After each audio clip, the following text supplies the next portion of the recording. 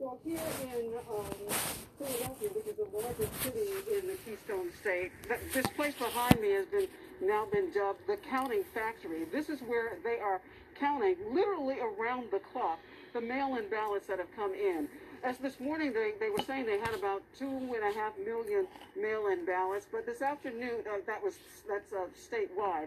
This afternoon, they said that they are making a dent in that. In fact, they said out in Allegheny County, where Chris is right now, that they had processed about 68% of the mail-in ballots, and here in Philadelphia, they said they processed about 66% of those mail-in ballots. The interesting thing that's happening here, too, is that from this morning, when the president tweeted out that we are winning Pennsylvania big, by this afternoon, his surrogates, including his son, one of his sons, Eric Trump, and his personal attorney, Rudy Giuliani, came here and filed a lawsuit trying to say they wanted to stop Pennsylvania from counting any ballots. They said, quote, that they are hiding the ballot counting and processing from Republican poll watchers. But the governor of the state, who is a Democrat, Tom Wolf, said that they are absolutely transparent. At this voting facility or counting facility behind me, one of the things that they are doing is allowing cameras to be inside, and they're streaming what is going on. It's a little loud here.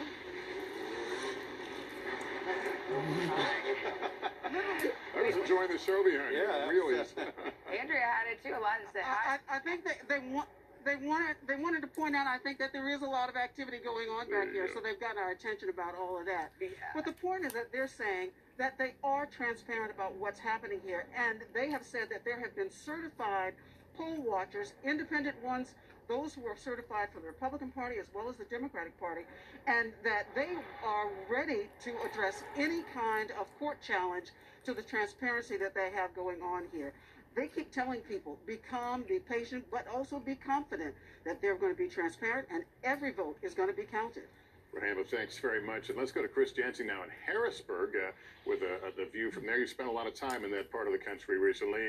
Tell us what you're seeing and how people are reacting. Well, first of all, we're getting some new votes. We are expecting them to drop in Allegheny County very, very soon. They only have 20,000 left to count. They say they're going to get that done tonight, no matter what. They've been working around the clock. The Pittsburgh Steelers even sent dinner in for the workers, so they're raring to go until they get that last 20,000 done. That'll be a big indicator for Joe Biden, who believes he's going to do extremely well in the Pittsburgh area. The other thing the governor said, picking up on what Rahama said earlier, is that this is kind of a stress test for democracy, and you can kind of feel the tension. Harrisburg is a state capital. People are used to the rough and tumble of politics, but this is really intense. The governor and the Secretary of State held a press conference, and then over on the corner just behind me, one of the leaders, Republican leaders of the Senate, came out and once again called for the Secretary of State to step down. There's been a lot of pressure on them. They say they're not going to bend to it. Tonight, 350 people, demonstrators from unions, from progressive groups, went onto the steps of the Capitol just to show support for Joe Biden, and especially for the governor and the Secretary of State, asking that every vote be counted. And when I talk to a lot of political folks around here, they're already starting with the what ifs because they know that ultimately this could be a very tight race. They're talking about automatically having a recount at 0.5%. Well, what if it's just near 0.5%? Then we might have to bring in the military and foreign ballots, which don't have to come in until next week. So it may be a while before we actually figure everything out here in Pennsylvania, guys. Chris Jensen, thank you, Chris. All right, let's go to Andrea Mitchell. She's holding down the fort in Philadelphia. Andrea, I know you've been working the phones. What are you hearing? Well, here in Philadelphia, I've got to tell you, and also out in some of the other, more rural areas, the Democrats that I'm talking to are very confident about the margins they're seeing as this process goes on. They don't think they'll finish it till Friday, but they think they will finish it by Friday. And, they're seeing big margins here in Philadelphia, certainly. Well, this is the biggest Democratic ratio of voters in the state, this in Allegheny County and Pittsburgh. But they're really seeing that people are adjusting to this mail-in process. The people are complaining about how slow it is, and there's a whole process where the ballots have to be certified, sent to the state and back, and a lot of people complaining about that process. In fact, As we know, Joe Biden was talking to the Philadelphia officials here last night, long-standing friends of his who were in Congress for a long time, former officials who are now running the city Democratic Party.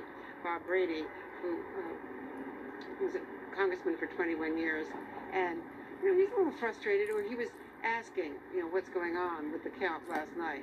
But apparently, when Brady talked to him this afternoon, he was very upbeat, especially after the Michigan returns came in, and that race was called for him. So apparently, and you saw Biden today, very, very, very much more confident than he was last night when they were really on pins and needles about Pennsylvania.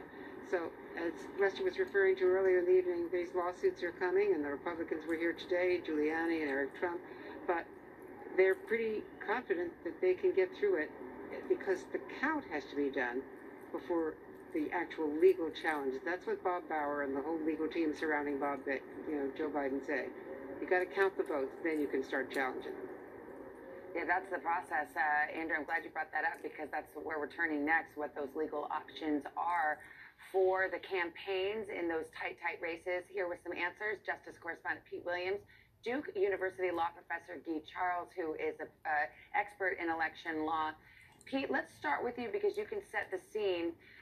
As you've been reminding us, we don't have to wait for some cases to get to the Supreme Court. In at least one case in Pennsylvania, it's already there. How do you see this terrain as we sit here tonight? So that's the lawsuit in which the Republicans are saying that the ballot deadline should not have been extended by the state Supreme Court, and that only the state legislature can do it. Now that sits there on the Supreme Court's doorstep. It has not decided whether to hear that appeal. If Pennsylvania could make a difference, if the votes, you could probably switch enough votes if you went to court. You'd have to say to yourself how many ballots actually came in during that extended period. That would be the place where the Republicans would go and try to breathe new life into that lawsuit. But the rest of the lawsuits that the Republicans have filed around the states, and I think there's 7 or 8 of them now in Pennsylvania, Michigan, Nevada, and Georgia, they're all kind of nibbling away at the margins. None of them, as the president said last night, seek to stop the vote counting. Other lawsuits in Pennsylvania say, for example, that the ballots were not handled right, or voters were given, they shouldn't have been given the chance to come in and fix any problem with their mail-in ballots, or they right IDs aren't there, that kind of thing. Observers aren't getting a chance to look at the process well enough.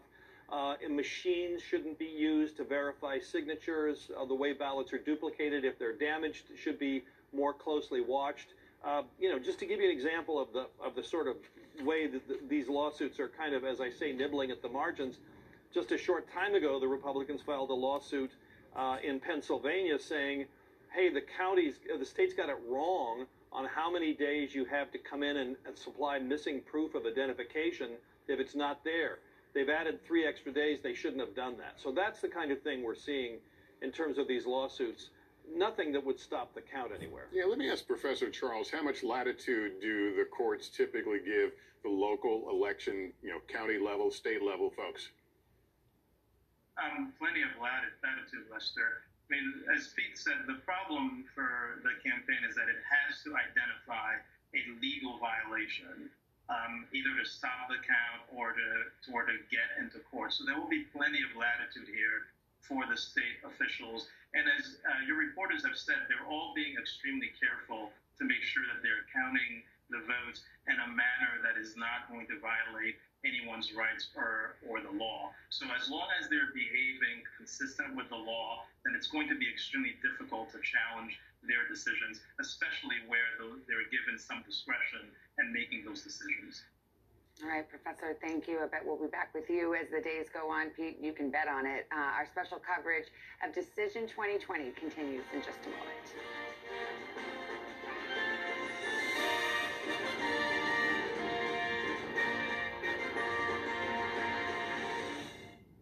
One day, we'll look back and remember the moment that things, for one strange time in our lives, got very quiet.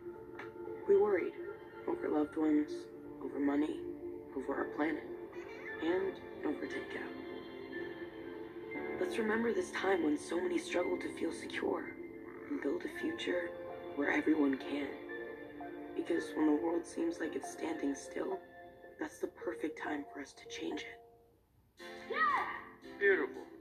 But support the leg. When I started Cobra Kai, the lack of control over my business made me a little intense. But now I practice a different philosophy. QuickBooks helps me get paid, manage cash flow, and run payroll. And now I'm back on top with Koala Kai. Hey! More mercy. Save over 30 hours a month with Intuit QuickBooks, the easy way to a happier business.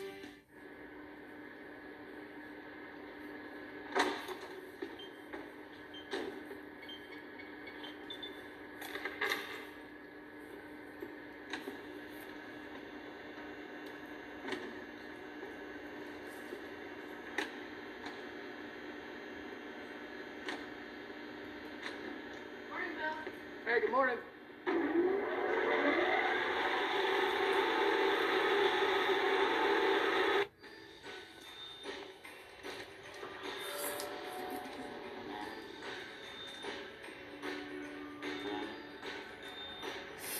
It's taking so long.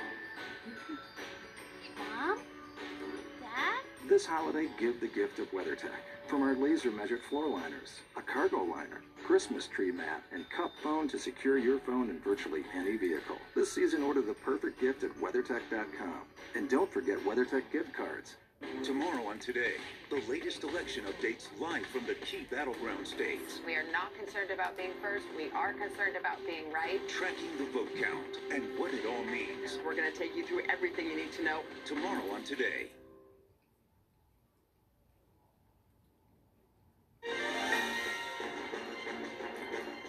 All right, there it is in Wisconsin. Now, NBC has declared Joe Biden the apparent winner. Why is it apparent and not the projected winner? Because the margin is just so close. Difference of 20,000 votes, which brings it likely within the margin if you want to pursue a recount on behalf of the Trump campaign, and every indication is that they will. By the way, when we do apparent winner, Yes. if you notice, it's at 99% in. We never say 100 for that when we do apparent, because what we're saying is we think this is all the vote there is, but we don't know for sure. We don't know if there's another error. We don't know if there's something more that comes in, so we're not going to sit here. It's why you'll never see 100 on an apparent call. Okay. And that is why, because I'm sure some people are going, whoa, well, there's 1%, and sometimes you're like, what is that 1%?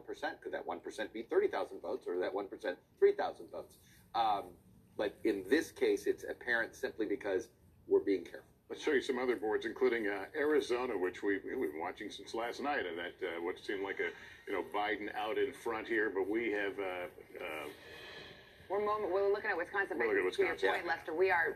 I was going to say, I thought, wow, did that go? Yeah, I got thrown there. No, 10 minutes away from Arizona releasing new numbers. Let's focus on Wisconsin for a moment, because it does seem that that state is headed for recount territory. We want to bring in NBC News contributor Jeremy Bash. And as we said before, he's a veteran of these wars. He was there at the Florida recount in 2000, a young lawyer working for then Democratic candidate Al Gore, and also with us, Chief White House correspondent Hallie Jackson, who, of course, is familiar with the legal strategy of the Trump campaign. Let's start with you, Hallie. Is there any doubt at all that recounts will be pursued by the Trump campaign wherever they can be? Yeah, at this point, that is the strategy, Savannah. Kind of a shock and awe legal strategy, frankly. You look at some of these states, so in Wisconsin, and we should note this, that technically the Trump campaign cannot actually file that recount yet. They are threatening to do so. They are saying they're planning to do so, but that can actually get triggered for another few days. So just to be clear on that, it's not as though that paperwork has begun, because it can't be. That said, they are pursuing that strategy in Wisconsin because it is potentially, depending on how these states fill out that are currently uncalled, could make a difference for them. You also look at Pennsylvania and the legal strategy there. Just in the last couple of minutes, between the time you were talking with Pete Williams about the legal strategy and the time that we're talking now, the Trump campaign filed yet another lawsuit. They have, according to the RNC, some 500 volunteer lawyers in that state alone, multiple firms on retainers. It is a full court press. It is also not an unexpected one. This is something that has been foreshadowed for several weeks now as the Trump campaign has been looking at the numbers, as it seemed as though this race was going to be extremely close. as they want to pursue this sort of, battleground blitz, if you will, when it comes to these challenges. I have to tell you, based on some conversations that I've had tonight, I spoke with one person close to the campaign. There is some discomfort, I think, in some circles about the strategy that is being pursued because of who is leading that strategy. I think outside of the president's immediate orbit, there are those who are looking at people like Rudy Giuliani and those who appeared in Philadelphia today and wondering if they are perhaps the best suited people to be pursuing this kind of strategy, if it is, in fact, to be a serious one. So that's kind of where we are with Wisconsin and Pennsylvania. And I want to mention one other state. I know we're teeing up to the top of the hour here in Arizona, where we expect to get that ballot dump from Maricopa County. And I want to give you some clarity and some insight into why the Trump campaign thinks that they're going to do potentially very well here. It's one thing to say it, but here's some back of the envelope math, right? We heard from the Arizona Secretary of State earlier in this broadcast that there are about 600,000 roughly ballots, votes they think estimated to be still out there. The Trump campaign believes that President Trump could get, based on the numbers they have seen so far, something like 60% of those returns coming in, of the support that's still left. That's, listen, an ambitious number, but they say that that is what they're seeing based on the data. If you do the math, if you work out the numbers, that would, with the difference being 92,000 right now, that is why the Trump campaign thinks that they could be over by the end of the ballot counting in Arizona by about 30,000 votes. They don't expect to see that tonight. They don't expect to see it tomorrow, which I think is Thursday. They're looking at maybe Friday to be able to see some of those numbers coming in from Arizona. So just to give you a little bit of a sense of why the Trump camp thinks that it could go in their direction at this point. Again, 60% number is a question mark, particularly as Chuck knows, and Savannah, as you know well with Arizona, on where the count is coming in. But that's the thinking inside folks that I've been talking to. All right, Hallie. So let's turn to Jeremy Bash. We gave his resume on the recount issue. So what comes to mind, Jeremy, when you're talking about recounts? You're looking at Wisconsin, potentially Georgia, potentially Arizona, potentially Nevada. What are the considerations, whether you're the Trump campaign or the Biden campaign? Because we may see those challenges on both sides. Well, Savannah, first of all, you can't recount votes that you haven't first counted. So, for example, for the Trump campaign in Pennsylvania and Georgia, where the votes are still being counted, they have no mechanism to ask for a recount because the votes haven't been counted. And it certainly wouldn't do the Trump campaign much good in Michigan and Arizona to ask for a recount or even to stop the counting of the votes because, of course, they're behind the Biden campaign, which I guess brings us back around to Wisconsin and just, again, looking at the math.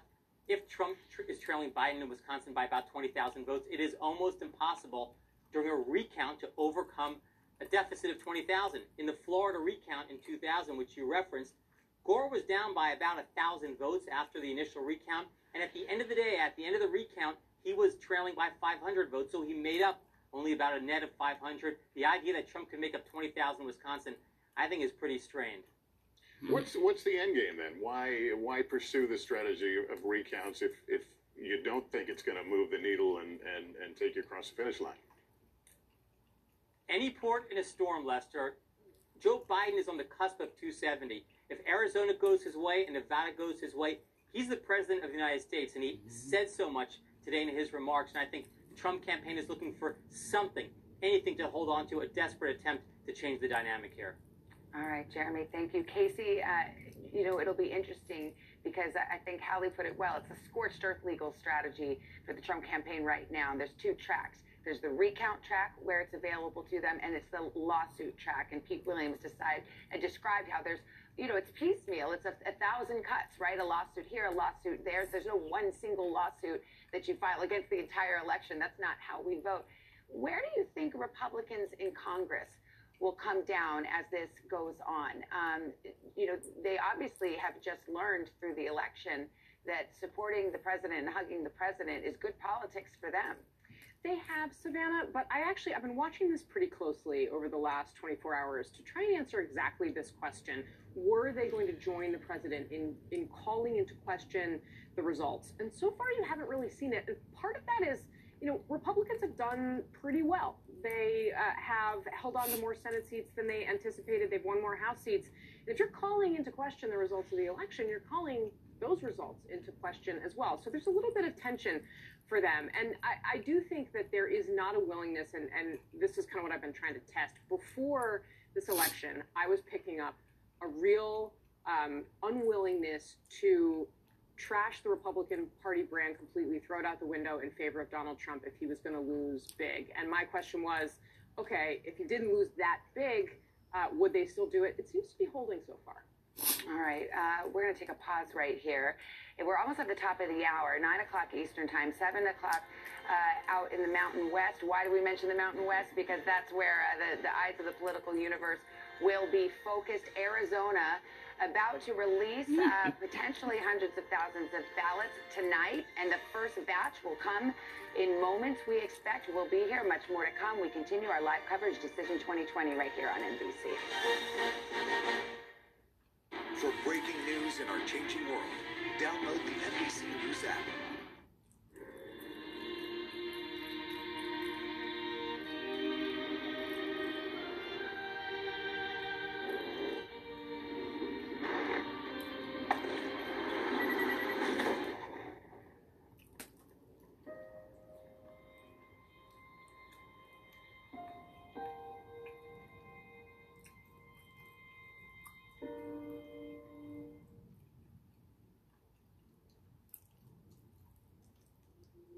If you have thyroid eye disease,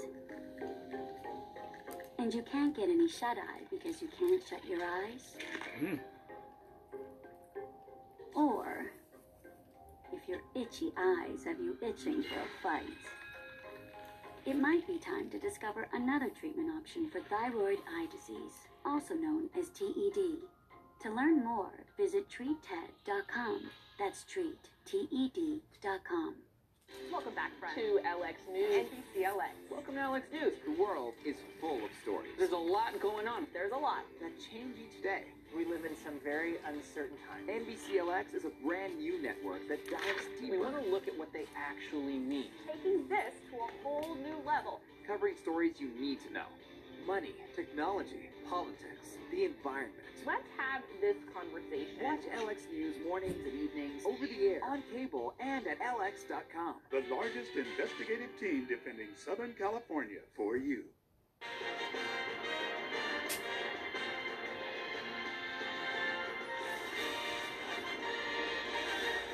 Welcome to NBC News, continuing coverage of 2020 as we wait for a new batch of numbers from Arizona. We want to show you where things stand right now. Pennsylvania, obviously, looming large here. Too early to call, according to NBC News. Nevada, that's also too close to call right now. 86% expected vote there. We await more votes and more results from Nevada tomorrow morning, bright and early. In Georgia. Georgia down to below 40. Look at that thing. Keeps dipping down. All right, because they're still counting votes in Georgia.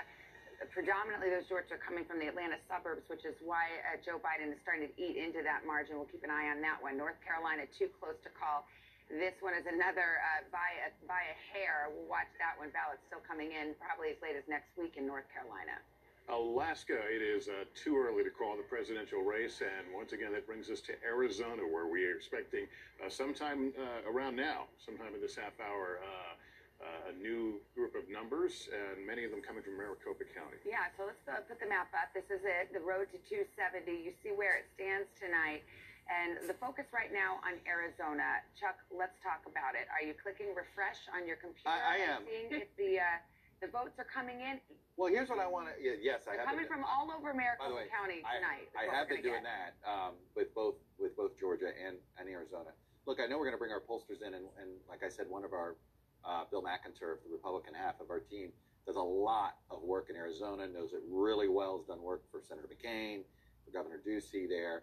And I just want to remind folks. Let's go in. I mean, Maricopa, this is a relatively new blue county, right? I mean, this is, I want to just show you a little bit of history here.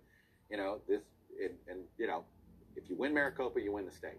There's an example out there of somebody who narrowly lost it by like 1,000 votes and won a statewide race. But for the most part, you can't win statewide without winning Maricopa because it's such a large, populous county. This is basically like a lot of the suburban counties in America. It has been trending from a lean red to a lean blue, and you can just see it here, as you can see, Joe Biden. So we don't know. We can't sit here and assume that any of this vote, the way we've seen it in the Atlanta suburbs and the Philly suburbs, those are huge margins. Those are 70-30, 80-20. I don't expect that here. This is why We don't know where in Maricopa. Maricopa is a county state. I mean, there are pockets of Maricopa. There are really blue pockets of Maricopa, really red pockets of Maricopa. And one thing the Secretary of State, and I think we tried to prod it out, hey, can you tell us where? Is this coming from, from Arizona State, or is this coming from Scottsdale, right? Like, that's the issue here, and this is why, I just saw some numbers move. When I see the numbers roll, it is actually coming in. I just saw the numbers move. That means it's all happening. So we should be getting some numbers as it comes in. I just saw, see, you can, no, that's the statewide vote. So we'll be watching. Keep an eye on it. Yep. You mentioned our pollsters. Let's go to them. We've got Bill McInturff, who is one of our pollsters for NBC News Wall Street Journal. He's a Republican. We also have Democratic pollster Jeff Horwit of Hart Research Associates. So we got all the bases covered. Bill, let's go right to you. So we know that we're expecting, there's 600,000 votes outstanding in Arizona, we learned from the Secretary of State. Approximately 400,000 of which are from Maricopa County, and we're going to start to see those perhaps dumped out in batches this evening. What do you make? What do you make of where they're coming from? Would you rather be Joe Biden in this moment or Donald Trump? Well, gosh, I hate to say this as a Republican, but you'd rather be Joe Biden. You're up 95,000 votes. There's 600,000 votes left. You've got to win the outstanding vote by about 18% to break even. But here's why that's possible. Because Republicans drop their ballots off in person. And if you look at the Election Day vote, all across Arizona yesterday, people who voted on Election Day, they were voting for Trump by either 20 to 40-point margins, depending which county they're in. So these ballots include, as you were hearing, the green ballots, people dropping them off in person. And so when the Trump people say, hey, we could be up 20, they might. And this could, I think, it will get closer. Whether you can make up 95,000 votes, I think that's a lift. But it's what makes America great. It's interesting. And Jeff, I guess the same question to you: Where do the Trump folks see those numbers? Are they real or are they fool's gold? Well, again, I think this first batch, we have to wait and see. And but we do know, that a lot of the vote that's out, whether it's Arizona or other places, the projections are about 21 million votes still out there, and we need to make sure that they're counted. And what we do know, what we've seen in other places, whether it's North Carolina or Georgia or Pennsylvania, that the vast majority of the vote that's still out there is this early vote, which, given how divided our country is and how we voted, we know that that is a vote that is much more likely to go for Joe Biden. So we'll see how this first group of votes go in Arizona, but there are more to come. And if they're early votes, that's a good sign for Joe Biden. Bill, give us a little bit of a taste of Maricopa. I was bragging on your work there. You've done a lot of work for over a decade in Arizona, so you've had to navigate Maricopa from a Republican point of view as it's been shifting away from the Republicans. So, there are good parts of Maricopa for the Republicans. There are good parts of Maricopa for the Democrats. So walk us through it a little bit of what's been changing and what, could be your expectation. All right, so you remember that great line, you never put your hand on the same river twice? Maricopa is not the Maricopa of 4 years ago. Arizona's gone through an economic boom. God bless my governor, Doug Ducey. But you know what's happened? One, there's been a high-tech boom in Tucson and all across Maricopa. There's been new jobs created. More than 1 out of 3 people in Maricopa County said they've registered in the last 4 years. So you've got Generation Z and millennials moving to the Mountain West. And then lastly, of course, you have a Latino population that's aging into the electorate. And so sort of like everything you think you know about Arizona from 4 years ago, this is a very different state. And what you're watching is real, which is Arizona moving from a red state to truly a toss-up state as Arizona's changed demographically. And that's the big thing that you're seeing here in Arizona right now. Let's go to Gadi Schwartz. Gadi's on the ground there at one of the places where the ballots are being processed and assessed. Gadi, I know you're clicking refresh. You got any new numbers for us? Yeah. Yeah, I've been clicking refresh on my cell phone. I'm going to try to show you this if you can see it. But this just came in. We know that it's a slight bump for Biden. The total votes now are 887,000. And then this is Trump-Pence down here, 802,000. So we're trying to do a little bit of the number crunching ourselves, just looking at what it was before. My math is horrible, but right now we know that the updated results show 1.729 million votes out here. Again, we know that there were about 400,000 votes still outstanding. Now this dropped down to about 300 or so thousand. So that batch may have been about 100,000, like what we were talking about a little bit earlier, maybe 70,000. We're still going to do the math there, but it does show that Biden has gotten a little bit of a bump from this. And remember, when we're talking about 500,000 votes and 500,000 ballots that are still out there, and the race is getting closer and closer, we were doing some more math, and it looked like President Trump, if he wanted to win the vote here in Arizona, he would need about 6 out of every 10 people that have dropped off these ballots to be voting for him. Ooh. And what we've seen now is about this 70,000 batch hit, and it doesn't look like there were many more votes for Trump. Instead, it gave just a little bit of a smidgen of a bump to Biden. So we're going to continue to do some math here on all these different screens. I know that you guys are tabulating back at 30 Rock with some much bigger screens, so hopefully you guys will have a little bit of better math. But also, we've got people back. If you could take a look here, they are back. They are crunching those numbers. That's what I was talking about a little bit earlier. That's the bipartisanship. One person Democrat, one person Republican. They become friends throughout this entire process, and they are verifying. They're basically verifying those ballots, making sure that everybody is staying within the lines, or making sure that they know exactly which candidate was selected before they put it into these tabulation machines. That takes quite a long time. So this is a process that is slowly but surely moving. We've got a little bit of a trickle coming out. We should have another batch hitting in about 2 hours, but this is not the earth-shattering news that we were expecting. So much is going to happen in this room right here, and it could decide the rest of this election. Savannah? Okay. Thank you, Gotti. What do you think, Chuck? We don't have anything on our map? We have nothing yet. And, one of the ways, when we do this, our folks like to go over we don't just pour the data in our system, because, again, we actually found this last night. If you were following the Virginia results for some reason, it's my adopted home state these days. I was briefly. I think I know what you're talking about. Yeah. We thought we found an error in their Fairfax, and when Fairfax delivered their vote, we thought they may have double counted something. So we sent it. We were like, no, we're not putting in ours. We're like, put it in. Whoa! We took it out of the system and said, hey, we need to go through this, make sure there isn't double counting going on.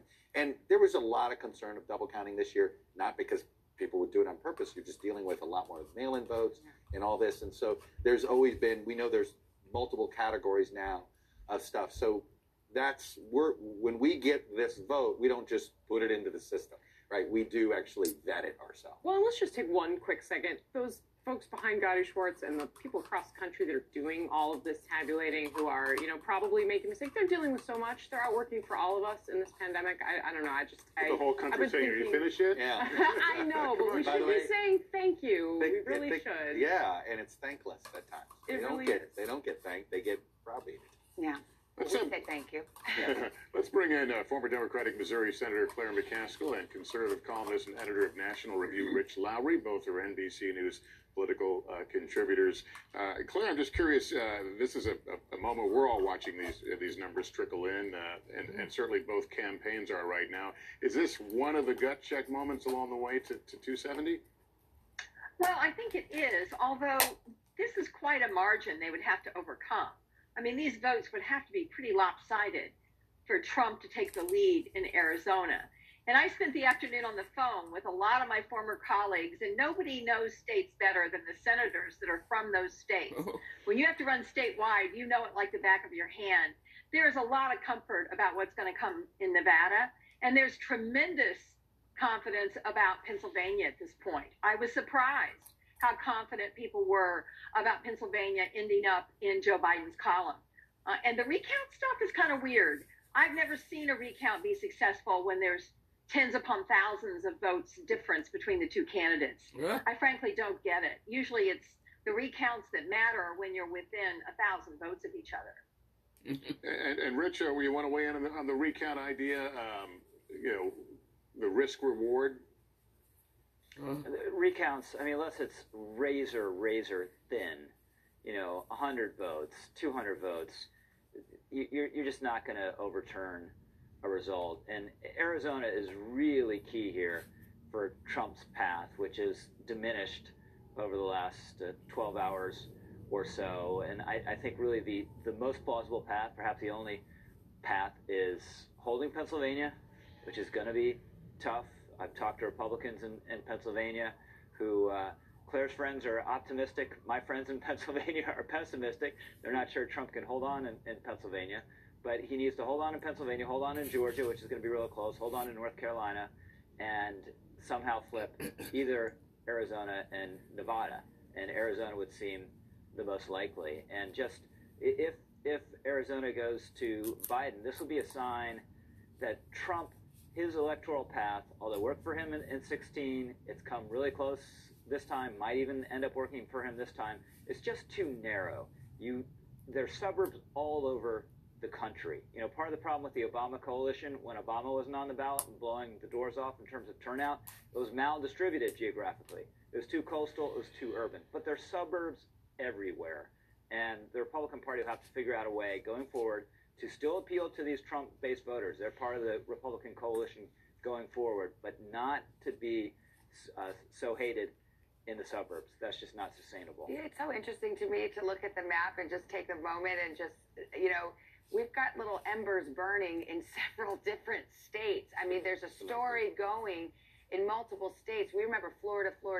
Now it's Arizona, Nevada, Georgia, North Carolina, Pennsylvania, Wisconsin. There's so much going on in this map. And Claire, here we are entering this transition period and this period of uncertainty.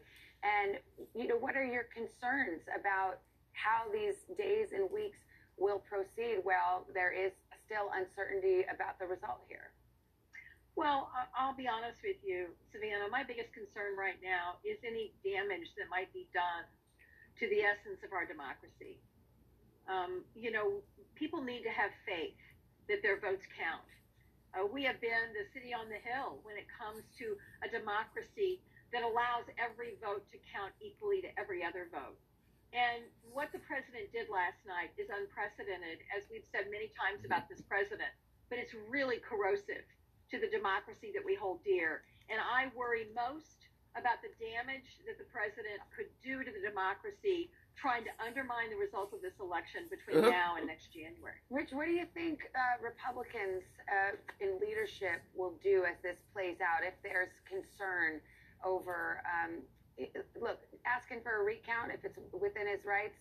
Right. You can question or debate the strategy, but if it's within his rights, it's within his rights. Filing lawsuits, if it's within its rights, it's within his rights. But what do you think Republicans in leadership, like a Mitch McConnell, for example, will think about this strategy? Well, I think if it becomes anything more serious, you'll get some more serious pushback from Republicans who are mostly just cringing privately now. And the chances are the president's bark is going to be worse than his bite here.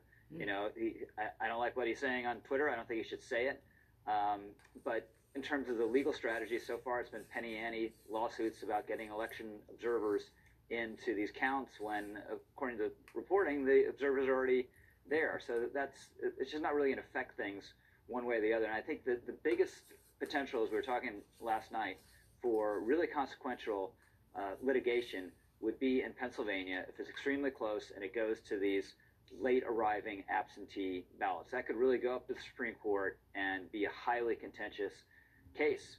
But maybe Pennsylvania's not that close. Maybe Trump wins Pennsylvania. He's not going to sue over Pennsylvania if he actually wins it, and he can win Pennsylvania, and Biden still has a path. So I think we just need to wait to see how it plays out. All right, Rich, Claire, thanks to both of you as always. And we're going to take a break right here. We'll be back. More coverage, more numbers when we continue.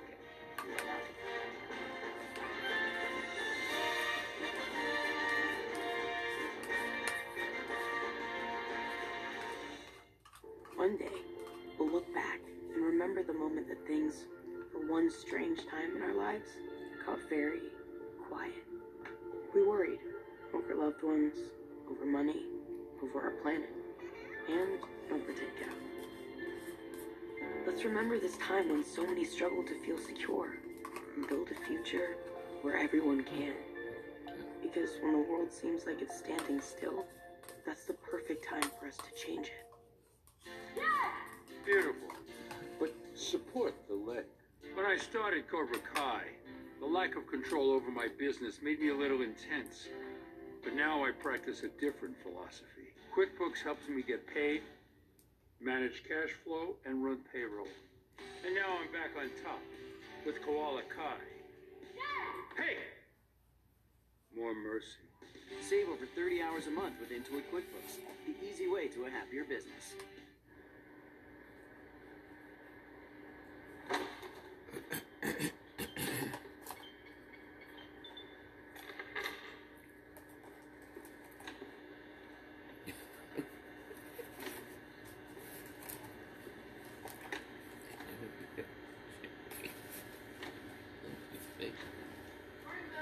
Hey, good morning.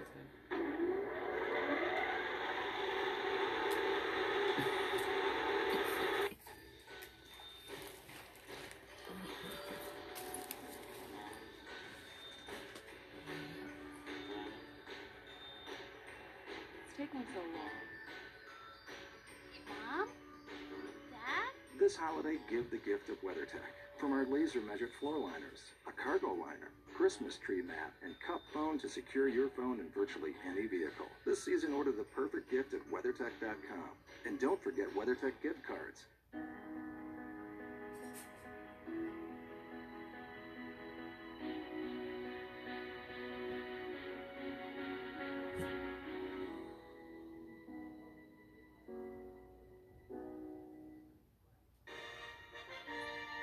For the moment, the big storyline here is Arizona. We have been watching and calling that one too early to call, but as promised, Arizona officials are releasing a batch of new numbers, and our friend Chuck has been checking them out at the board. Yeah, look, when we began the night, our difference here was 92,000 was the difference between the two statewide.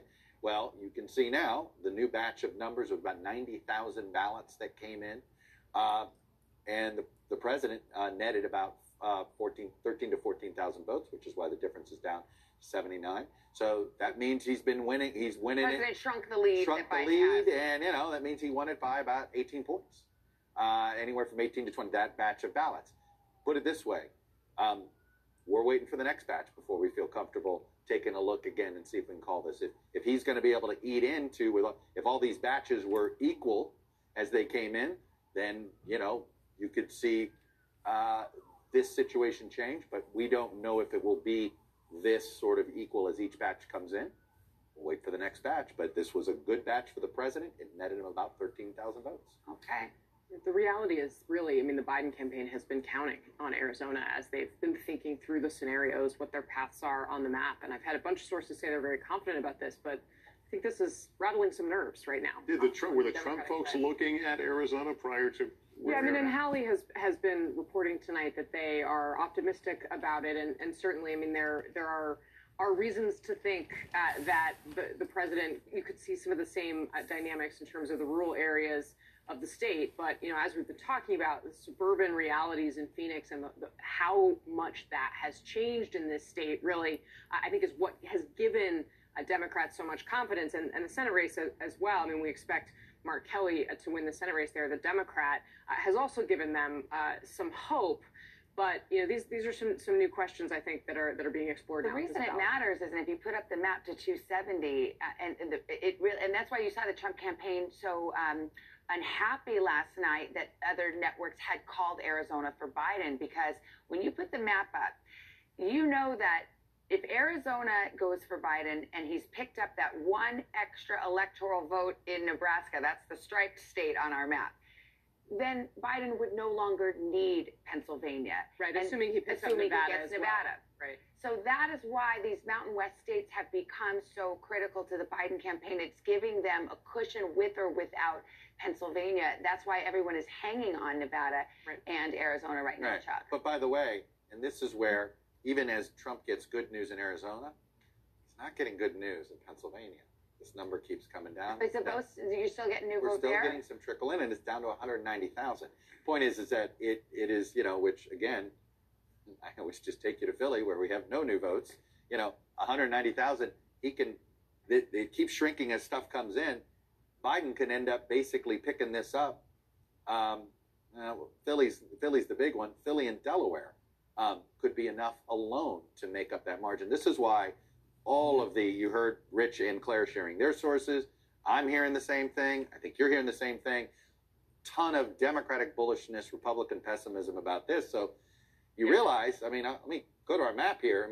You put Pennsylvania blue, and Arizona doesn't matter for him right now. Neither does Nevada. Neither does Georgia. Neither does North Carolina. That's suddenly and then everything else becomes gravy for Biden. So, as good news for the president here, this is not shaping up very well in Pennsylvania right now. Yeah, the challenge, of course, obviously, is that if there are legal fights in Pennsylvania, there are already cases that are headed for the Supreme Court that relate to what counts as a legal ballot in Pennsylvania. The president's strategy is more developed in terms of trying to fight that. We could be bogged down in Pennsylvania. Right. If you're rooting for resolution and peace, you don't want Pennsylvania to be the linchpin, because it's going to be an all-out legal war, and all of the seeds of that are already present. There is already a case before the Supreme Court that was tabled, but has the ability to be resuscitated and brought back to life if it becomes relevant, which it would if Pennsylvania ends up being the linchpin of someone's victory. Because Casey's husband and I lived in Florida again, at least mentally. Florida. I've heard a lot of it. Producer here at NBC News. At NBC and Meet the Press. And it really reminded me, this recount strategy does not work in multiple states.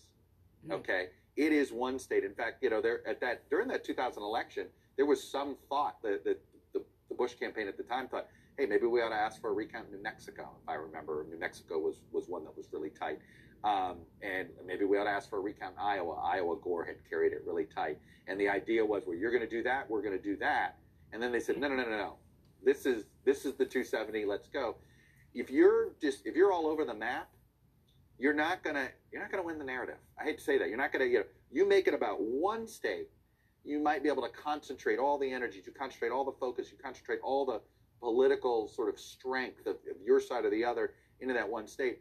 The president's problem is, all right, I'm going to try Wisconsin, I'm going to try Arizona, I'm going to try Pennsylvania, and I just, it's not going to look legitimate. Well, and this is why I think what the president is saying about this is so important, because the frame that gets put on this is something that's going to matter. He is creating a reality for the people who support him. And part of, I think, for those people that you mentioned, Savannah, who are wishing for resolution, I think there's an acknowledgement that going through something like what we went through in Florida in 2000, in Pennsylvania, in this scenario, would be something that would really be incredibly divisive and difficult for the country and for all of us. And, I think it's part of why also the Biden campaign strategy is important to pay attention to until we have a resolution in these Mountain West states, because you have seen the former vice president be very careful in coming out today and saying, you know what, I expect to win this race, but I'm not going to come out and tell you that I have until I know that I have. Let's bring in quickly Hallie Jackson joining us in the White House to talk more about Arizona. And as you reported earlier, the Trump folks were seeing something there that the Biden folks weren't seeing, and it may be starting to appear in the numbers. What's the read in the White House? Well, that's it, Lester, right? They're looking at these sort of batches of data coming in, just like everybody else, and looking to see, as Chuck is talking about, how tight that's going to get, and can they keep up that sort of roughly 60% number. It's technically, I think, right around 57% they've calculated is what they're going to need from the remaining ballots coming in. So if they can consistently keep that, then I think they're feeling good about their chances, continue to feel good about their chances, specifically in Arizona. But to Chuck's point here, and I was listening with interest to the conversation with Rich Lowry just a couple of minutes ago, because I think Rich laid out exactly what the campaign is seeing as their path. They've got to hold Pennsylvania, Georgia, North Carolina, and then get Arizona, be able to sort of flip that, or Nevada, although it looks like at this point Arizona is the potentially likelier bet. We obviously haven't called either race. One of the things, though, that Chuck has mentioned, as they are feeling, I think, more comfortable, feeling more optimistic about Arizona, there's the Pennsylvania question, and then there's the Georgia question. You know, this is a state that I think 48 hours ago, 72 hours ago, it wasn't so much of a question mark in the eyes of some of the people who are close to the president and in the campaign. That has certainly changed now as you're seeing some of the numbers come in. And so I think that is a state, as we look at Georgia here, that's a big question mark, too, moving forward into the night. Yeah, we expect another group of Arizona numbers coming, I think, around 10:30 or so Eastern time. So we'll continue to track the story. We'll take a quick break here. We'll continue our special Decision 2020 coverage in just a moment.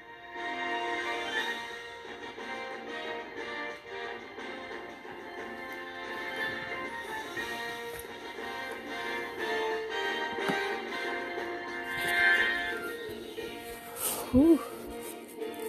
Confidence, there's still a sense of cautious optimism within the Biden campaign, I think is best reflected by the candidate himself today, who delivered that speech here in Delaware and walked right up to the line of declaring victory, never crossing it, but saying, he said, that once all the votes are counted, he expects to prevail. And so right now, the campaign, I'm told, feels good about their standing in Arizona. They feel good about the remaining vote out in Nevada.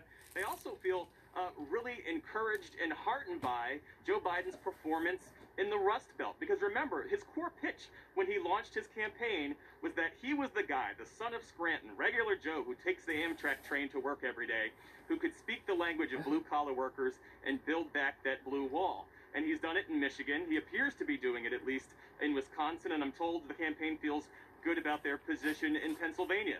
And so today, that was one of the reasons why Joe Biden really telegraphed the kind of president he wants to be in that speech he delivered today. And his speech was really a bookend to the speech he delivered when he launched his campaign, when all of the other Democratic candidates during the primary were positioning themselves as the fighter for progressive policies. He was the guy who was saying, I'm going to be the one who's going to bring about this return to normalcy. And even here today, he was talking about uniting the country, stepping into the cauldron of chaos and trying to bridge the gaps. And so right now, the campaign feels as if they're knocking on that door to 270. Of course, we have to wait for all the vote to come in to see if that'll actually happen. All right, Jeff, thank you. We want to go to Blaine Alexander now in Atlanta, where the vote is still trickling in a little bit in Georgia, but it is awfully close. What have you learned, Blaine? You know, I've got to say, Lester, there is truly a sense of urgency right here in this room. This is Fulton County. This is where they are, quite frankly, scrambling to get these absentee ballots counted, sorted, and processed through. Just a few minutes ago, I spoke with the elections board chair for this county, and I asked him realistically, how late are they going to stay? He says it could go until about 3 a.m., possibly even later. And I asked him, are you determined? Are you certain that you're going to get this done tonight? And he told me absolutely. So that just kind of underscores the mood here, certainly in Fulton County. But if you wonder why we talk about this as almost kind of a patchwork, almost solution here in the state of Georgia, that's because it is. It really goes county by county. So while Fulton County is saying they're going to be finished tonight, another neighboring county, Gwinnett County, according to their latest update, it does not look like they'll be done with their tally this evening or done with their entire process. So, and there are certainly more across the country, across the state rather. So let's look at the latest numbers from Georgia's Secretary of State. As he put it, there are about 107,000 ballots still outstanding, still looking to be processed. And as you guys said, that is certainly major because, as we know, there are only right now about 39,000 votes that are separating President Trump and former Vice President Joe Biden here in the state of Georgia. And of course, I don't need to underscore for you how major a Democratic win would be in the historically red state of Georgia. So when we talk about timing, it certainly is a bit of a moving target. The Secretary of State has said he's now eyeing sometime tomorrow morning. He's hopeful for tonight, but again, we still have a number of counties that are working to get their things done on their end. So we're again looking to sometime tomorrow morning, possibly before we get the tally here in Georgia, guys. Okay, Blaine, thanks very much. I was just watching. The Georgia votes coming in so slowly. It literally was 1,000 votes, and then no update for like 20 minutes. I mean, that's all. But we got like an additional 1,000 votes, and you're like, really? Is this how slow it's going to come in? Well, but remember, we were thanking though that I know. No, it's not about that. But it's like this is how slow this vote is coming. That's all I want. Georgia. Georgia may not be called this week. Okay. I'm pretty It's confident. coming that slow. It's also that close. It's also that close. It's Yeah. just, it's on Gotta an be close. absolute razor's edge. It is possible that this is one of those you have to wait till all the provisional ballots, all the this and then that. I mean, it is. I think if all the provisional ballots are cured, this is.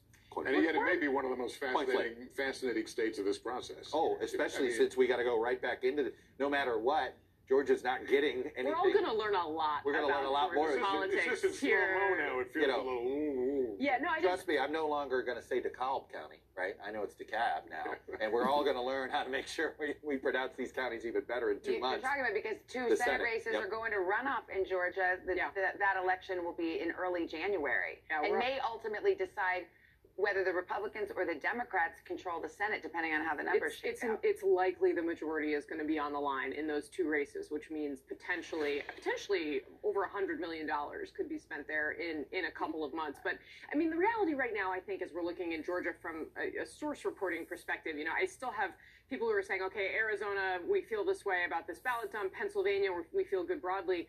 Georgia, everyone is saying, we have no idea because it's going to go back and forth on these little tiny groups of ballots. And you're right, Lester. I mean, I started hearing about Georgia probably a week before Election Day. People started saying, hey, there's something going on there. You should watch that. But before that, I don't think it was really on our maps in as serious way as this. Control room, put up the David Perdue Ossoff race again, because Casey and I were discussing something about a half hour ago. We talk about all these recounts. Well, the recount provision is if you're at below 50%, it goes to a recount, right? Oh. So you do see recounts, and this happens all the time in runoff states and primaries, where you want to see a recount to see if you made it into the recount, or if you were able to avoid, you were at like 49.5 and you wanted to avoid a recount, you want to see, are there any additional you votes? want to avoid a runoff. A runoff. You want to avoid the runoff. So it'll be fascinating here. No matter what happens when all the votes are counted here, we're going to be sitting, is Perdue at 50.01? Well, then Ossoff's going to probably ask for a recount to see if he can find votes to put Perdue down. If Perdue's at 49.8, then Perdue may say, no, I want to recount to see if I can get to 50 and avoid the runoff. What I'm saying is the likelihood we're going to get a recount in Georgia is probably going to be Senate race focused first, and it's going to be that Senate race to determine whether or not a runoff is going to happen. And if there's a recount at the presidential level, I should amend also what I just said on terms of the Senate majority, because if you do see David Perdue hang on to that 50% plus, where he wouldn't have to have the runoff. Right. Perdue would win outright. He'd go back to the Senate. He's a Republican.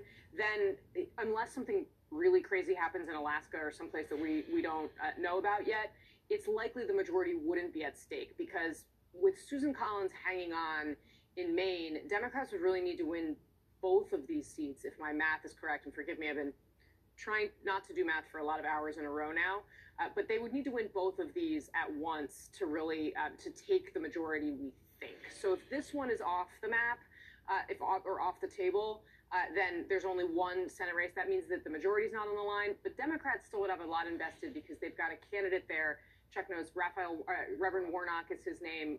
He's the preacher at the church where Martin Luther King Jr. used to preach. He's potentially a first, very significant test of all of the machinery Stacey Abrams has been building down in Georgia. And if he were to win that race, I think he'd be a serious national player.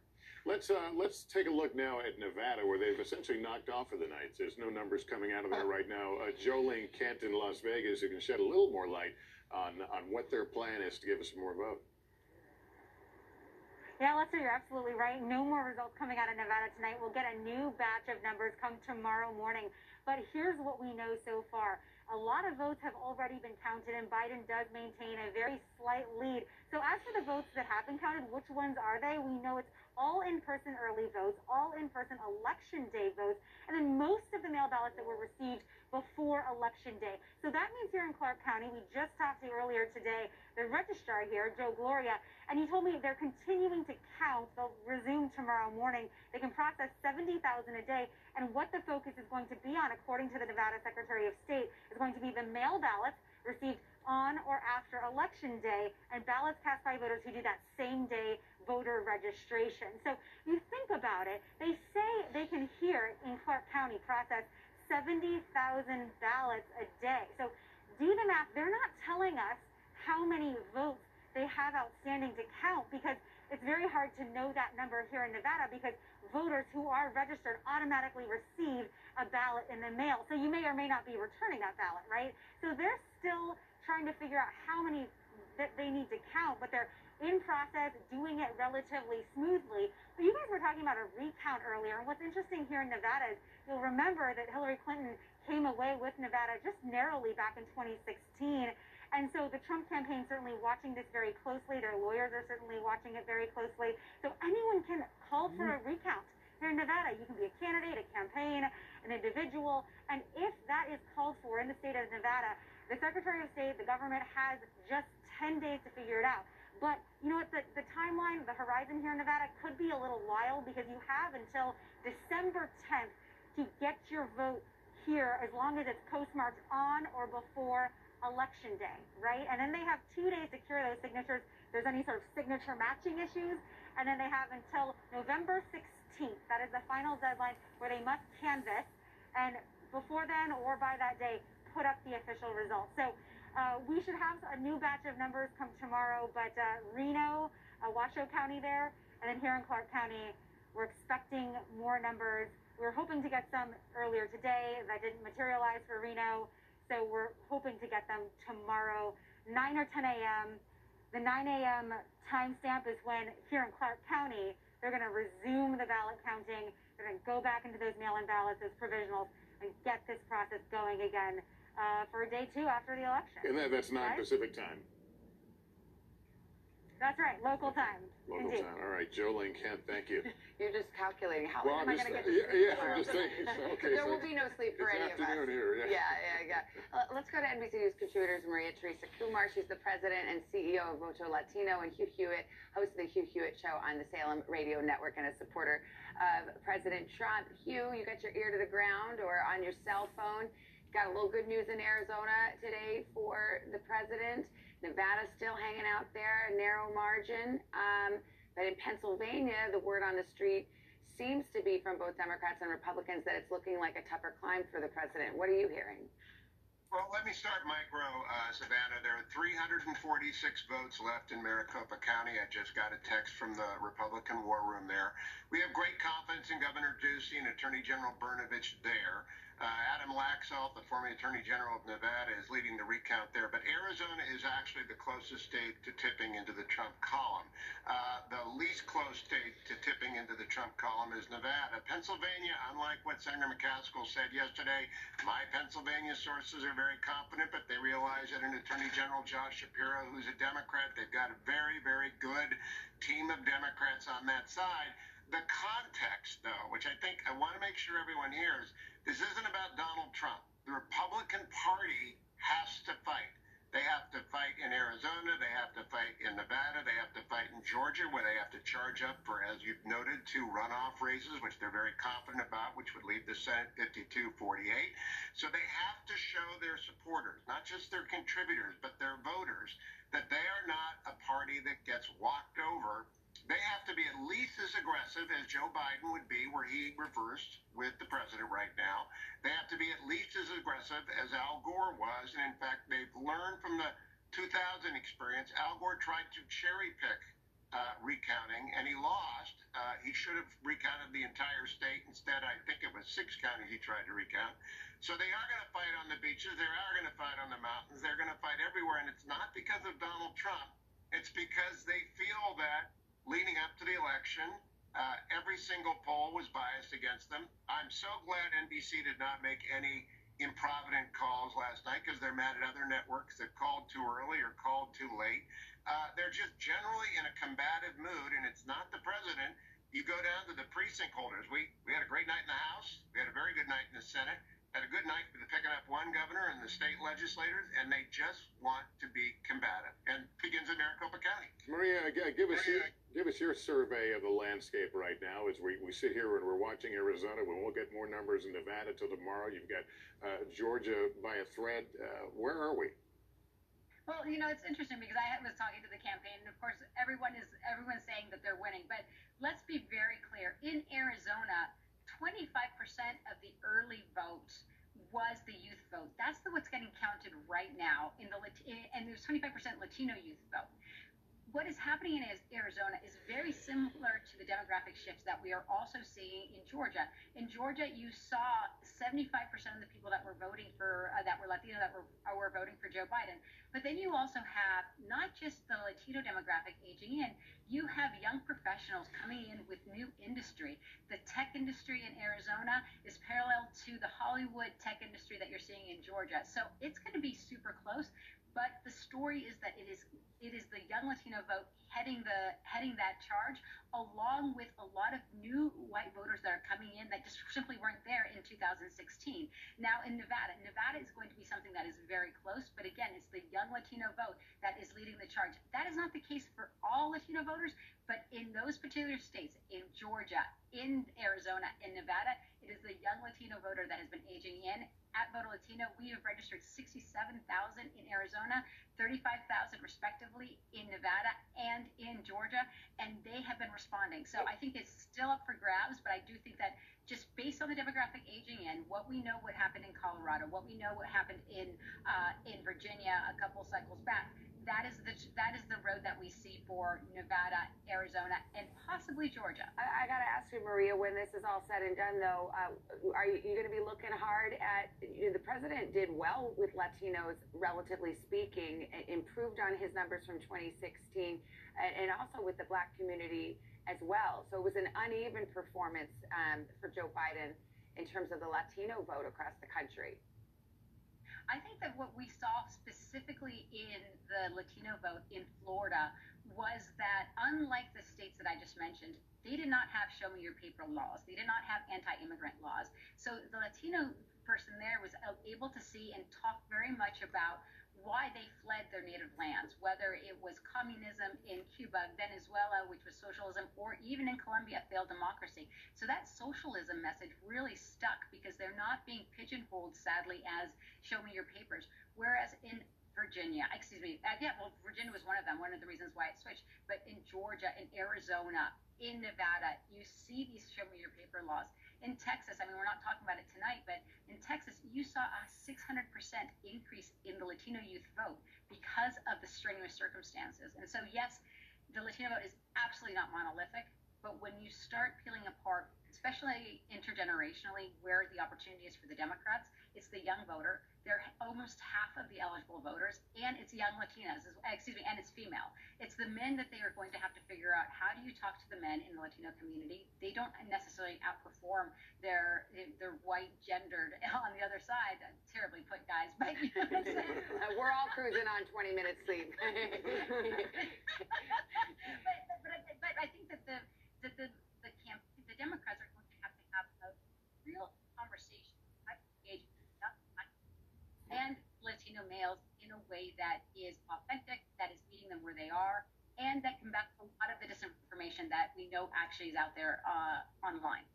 All right, Maria Teresa Kumar and Hugh Hewitt, thank you for coming on. Another quick break here. We'll be back with more as Decision 2020 continues on NBC.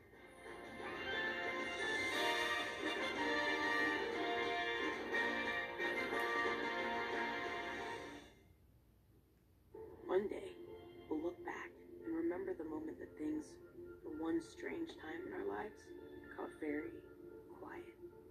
We worried over loved ones, over money, over our planet, and over takeout.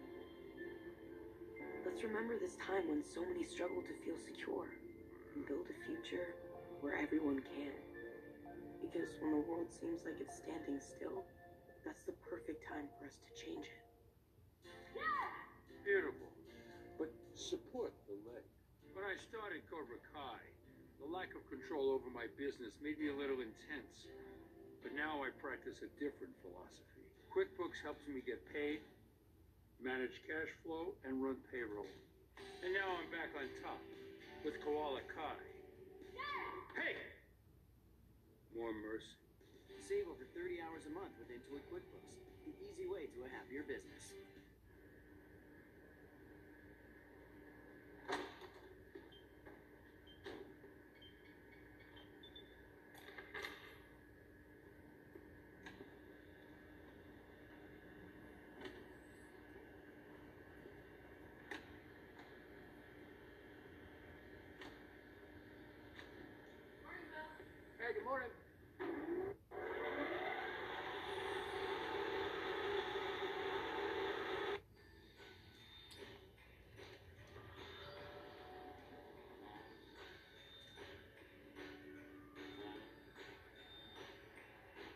taking so long?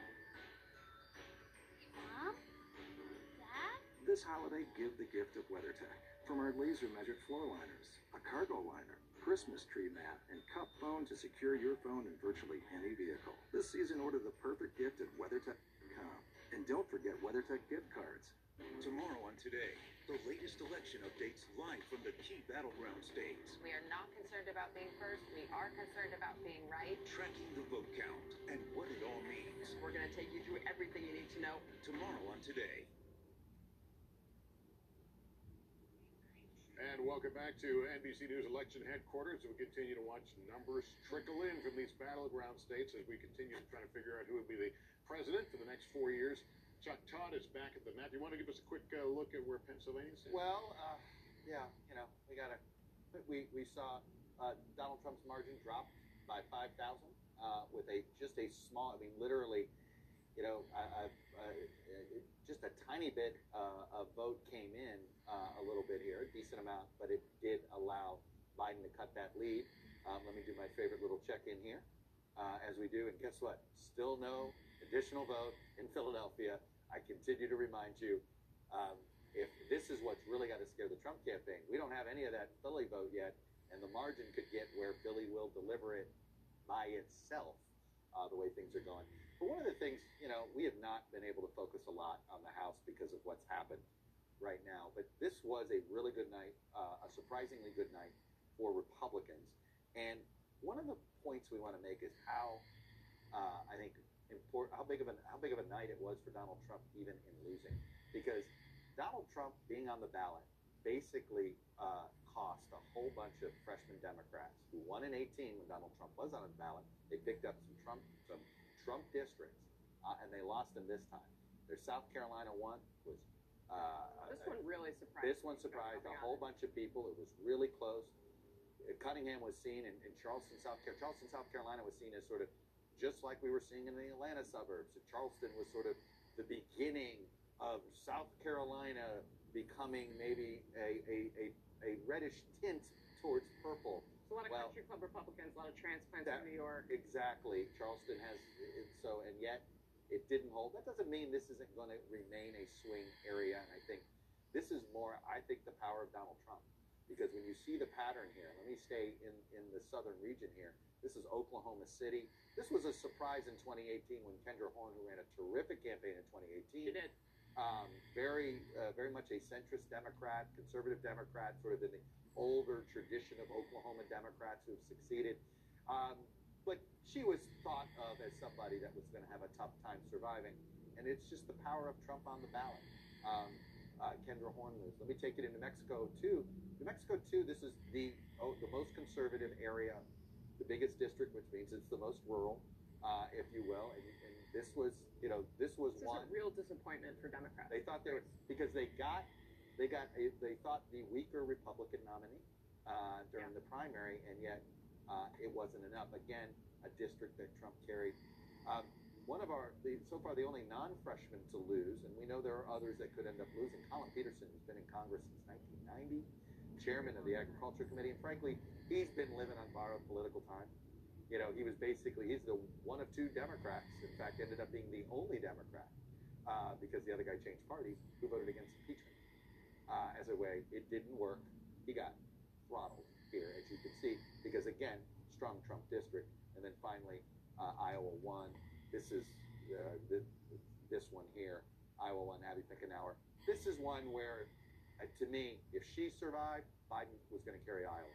The only way she was going to survive, she needed Biden to carry Iowa, because this is how Democrats win Iowa, by doing well in the first and the second district. Obviously, that didn't happen. Very talented candidate on the Republican side, though very well known. But, Chuck, big picture, I don't know if we're able to put up the map of all of the House races just to kind of take a look at it, because I think it shows you, and this is part of what I've been relying on in terms of how we talk about the presidential race and how divided the country is, because we still don't know. It's possible Biden could win with 207 electoral college votes. It's possible he could lose entirely. It's possible he could win with a whole bunch. But this really shows you kind of how the cultural divide is playing out in this country. And the fact that, Democrats went into this election night thinking that they were going to win at a minimum 5 to 7 additional House seats. So they thought there was going to be more blue on this map than I'll what tell we you where already they thought saw. they were going to get some blue. It was Right in the state there. of Texas. Yeah, in Texas. A whole bunch of some blue they thought they would add over here, some blue, and then of course this district, which we haven't called yet, but Yeah. this is at the border. It's a district that the Democrats always think they should have. They struggle with it at times. Yeah. And There were districts in Michigan, too, they thought they would hold on to. Michigan as well. I don't mean Michigan 2nd District. And then North Carolina, there's some seats where they're disappointed.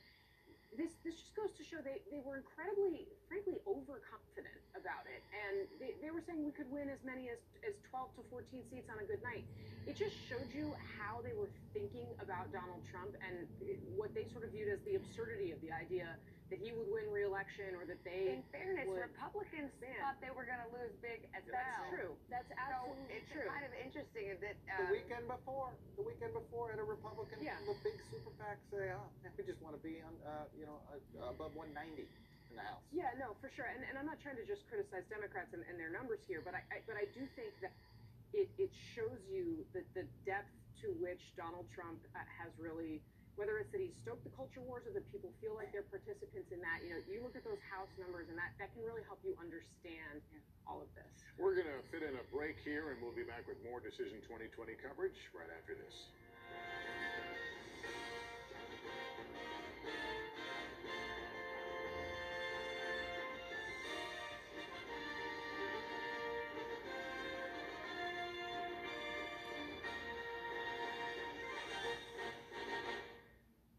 For breaking news in our changing world, download the NBC News app. Grocery outlet, bargain market. Bubbles at this price? Is it real? It's real. Believe me. I mean, this is unexpected. You would say remarkable? Absolutely. A remarkable deal. Thanks. I get that all the time. Wait, what? Grocery outlet, bargain market. It's Grocery Outlet's 20% off wine sale. Going on now till November 10th. Please drink responsibly. Tonight on the NBC4 News at 11, tipping the scales of justice. Will it be Jackie Lacey or George Gascon? What's next in the fight for LA County District Attorney? From record highs tomorrow to a 30-degree plunge in temperatures with rain and snow coming up at 11. An absolutely wild story. Watch LX News providing us with some great insight online. Check us out on all of our socials. Catch us every morning, every evening. Watch LX News weekday mornings and evenings, over the air, on cable, and at LX.com. What's keeping you from a better Medicare Advantage experience? This is Scan Health Plan. We're here to make your life easier. We will be there when you have a need. We cover your prescriptions. We cover your doctor. We cover your hospital. You only need one plan. Get comprehensive coverage, including many $0 copays, with more extras and award-winning service. Expect more from your Medicare Advantage plan. Look for the 2021 benefits brochure in the mail or online. For a better Medicare Advantage experience, call Scan or your local agent today. First Alert, the most accurate weather team in Southern California for you.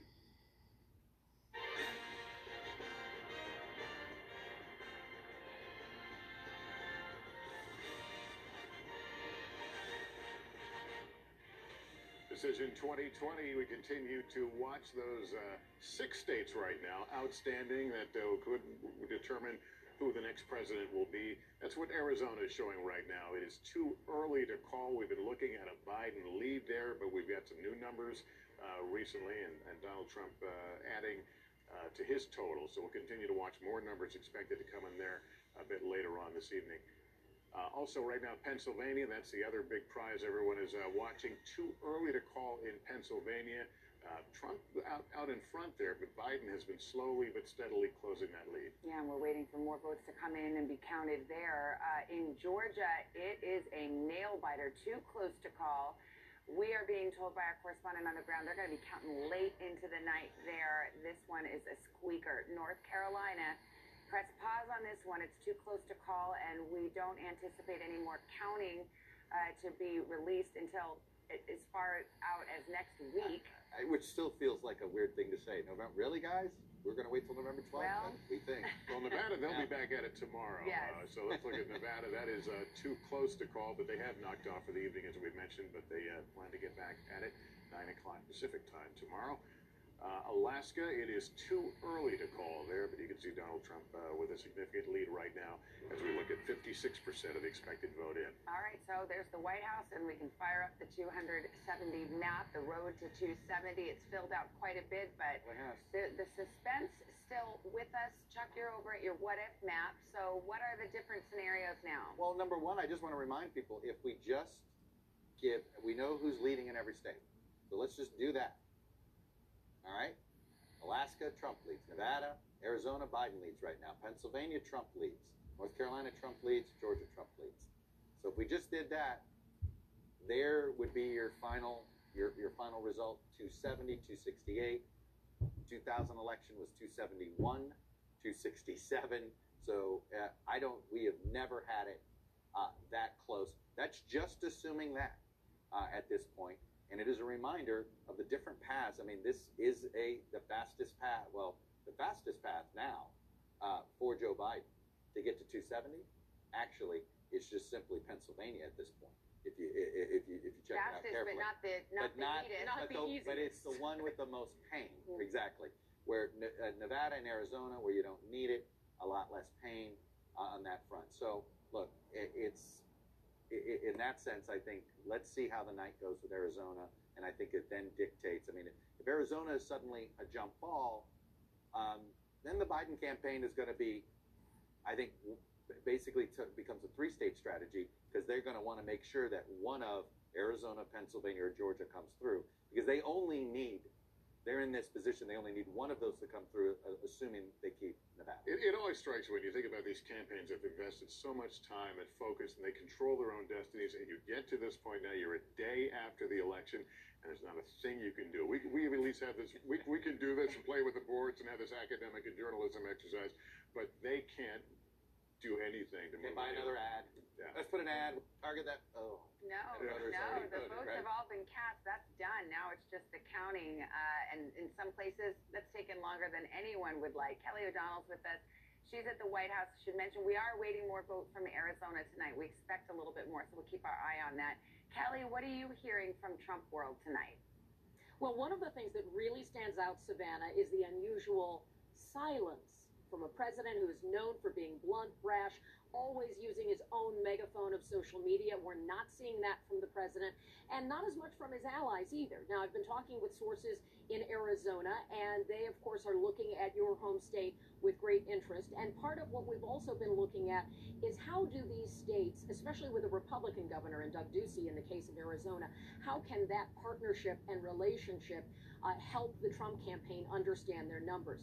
Before we all got to nights like this and the country's learning about the counties and so forth, the campaigns have their own personal histories with knowing where do their voters reside, who do they work and spend the most money to draw out, and then you layer in a Republican governor like Doug Ducey, who has his own electoral history in his state. And then you bring in the Cindy McCain factor. She, of course, came out in support of Joe Biden, but retaining her Republican credentials, not getting involved in other races, speaking to Republicans in places like Scottsdale, Maricopa County, truly red places where she has a long personal history with her late husband, of course, Senator John McCain. And if this ultimately becomes a Biden story in Arizona, that relationship with Cindy McCain may tell part of the story, especially with suburban women. But the Trump campaign is still arguing that their math is what they know best and their data is what they know best. And that as some of these results come in, Maricopa County, they're outperforming, they say, then you'll have a county like Pima County in Arizona, which could give Biden some more help. Close, close, close. Arizona is one of those states where the president spent a lot of time in 2016, not as much time in 2020. And you have to think that in the silence of these hours of waiting, if there isn't some thinking about places where they might have used the candidate's time, resources, and so forth, Arizona's history and the president's own personal combative history with the McCain legacy in Arizona may be part of the story as well. So that's something they're watching. And again, looking from Trump world perspective at Pennsylvania, they still see a path there. And of course, they're counting on Georgia and North Carolina going their way. The pathways are fewer than for Joe Biden. And what is, again, striking is they are not filling the void in talking about where they see things going. Now, maybe we can just chalk it up to everybody's tired and the wait is what it is. But it is notable that from a Trump White House, we don't have a new tweet to tell you about or a new comment from the president. Savannah? That in itself is a headline. Let's bring in Jeff Bennett covering the Biden campaign in Wilmington, Delaware. They put their guy out earlier today who made a very strong statement that he believes that he will win all this. What are you hearing right now? That's right. And look, I'll take the baton from my good friend and colleague Kelly Owen talking about Pennsylvania, because as we wait for the numbers to come in, all we can really do is read the tea leaves right now in that state. And one Biden campaign staffer is taking heart in what's happening in Pennsylvania's 17th district, particularly with Congressman Connor Lamb. He's a 36-year-old Marine Corps veteran who was sort of swept into office with all of the progressive energy in the 2018 midterms, sort of as a rebuke to President Trump's election in 2016. And right now, he appears to be in the lead. And so they are sort of extrapolating from that what Pennsylvania could portend for Joe Biden. And what's so interesting about that is that Connor Lamb campaigned with Joe Biden back in Iowa and talked a lot about the fact that as he saw it, Joe Biden could help down ballot candidates like himself. So right now the campaign is still expressing confidence and cautious optimism about how their candidate is faring. And one of the ways we know that is because today the campaign launched a transition website. It established its transition team some months ago, but today they launched a splash page for what they hope will be to come if Joe Biden, of course, is victorious. I wonder if this is taking a little bit of a page out of a book, not a perfect comparison, but you go back to the 2000 recount and remember the Bush folks immediately took the stature and owned the idea that this was the president-elect. They started the transition process. Lester, it is all about who that is their sort of recount politics, right? That sort of thing. I think the person that establishes them said, well, we're ahead. And right now, Joe Biden, macro is ahead, right? Well, he's got a transition website. That's right. As well. He's ahead, and so that does put added pressure on those trying to change it on Donald Trump. So it does just unlike Bush v. Gore, the president's actually in the White House, so it's a little different. But if he gets the call, let's say Biden gets the call here soon. Given what's going on on the legal challenges, you would think that the Biden folks are going to quickly take that, not only accept, but take that sense of ownership and be seen in that role. It's an interesting question. We should ask, let's ask an expert. Robert Gibbs is with us. He's former press secretary to President Obama and was a senior advisor on his campaigns. And Robert, what's your view? If you were advising the Biden campaign tonight, what posture would you recommend they take? Well, look, I thought they did a great job today getting out there and establishing exactly what you all have talked about, which is establishing themselves as owning this process. And quite frankly, much like last night, I assumed once Biden went out, we'd see and hear from Donald Trump, not just on a tweet, but in person. And I think what Kelly is saying, not coming out, I think, does give you a little bit of a tell of where the Trump campaign and the president believe this race seems to be headed. So what happens now in the coming days? If this thing drags out, what's the effect on whoever the president-elect is going to be, and the electorate in general? If we're sitting here, what's today? Today's Thursday. Wednesday. Sorry. We're all like that, Lester. Me too. But if we're working our days off this weekend, what's the effect? Well, look, I think that they continue to be out there. I think the Biden campaign wants to continue to be out there messaging to their supporters. I think that moving forward in that transition, command of government, looking like you're a leader, speaking like you're a president, those are the things that you want to command. Again, surprised a bit today that Trump was off the stage a bit and let Joe Biden do that. I mean, Trump is a master showman. He is the chief marketing officer. And to have left that stage open today, again, I think probably surprised a lot of people. Are you surprised Biden has not been, or even the president, that's been seen out being presidential, aside from just speeches, but just making appearances, being seen?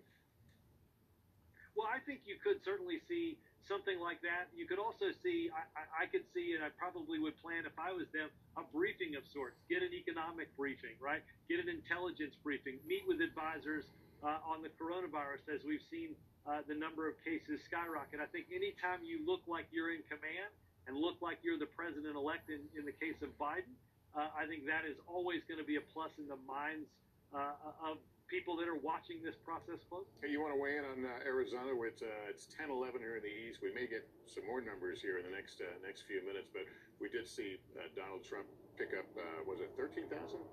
He's busy. I think it was 13,000 additional. Oh, sorry, I'm doing some Georgia calculations too. Georgia? Oh yeah, but we'll go to Arizona. Sorry, I some Georgia math here. Robert, Chuck's being Chuck. He's doing math over here at the back of the envelope, literally. Yeah, I literally am back in the envelope right now. Yes. Anyway, no, with Arizona. You know that phone doubles as a calculator. We know what the math is doing. But look at a place like. But look at a place.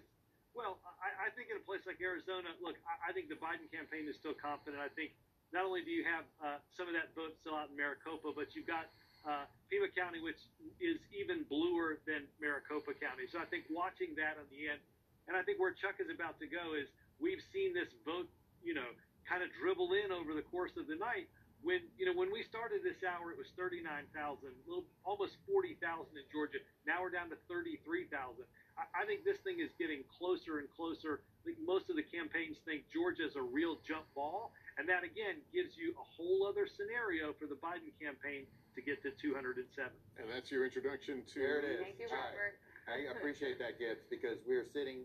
There's your difference, 33,300.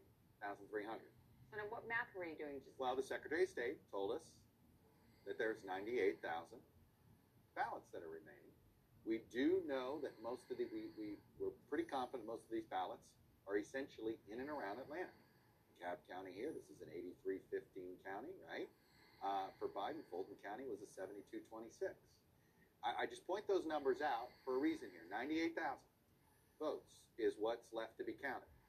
If these are all where we think they are, and in these Atlanta counties, and Joe Biden wins just 70% of that vote, he will net 38,000 votes from what's remaining. And, 38 minus 30, you could see what would happen there. It would flip the lead. Wow. My point is, we'll see if it's that.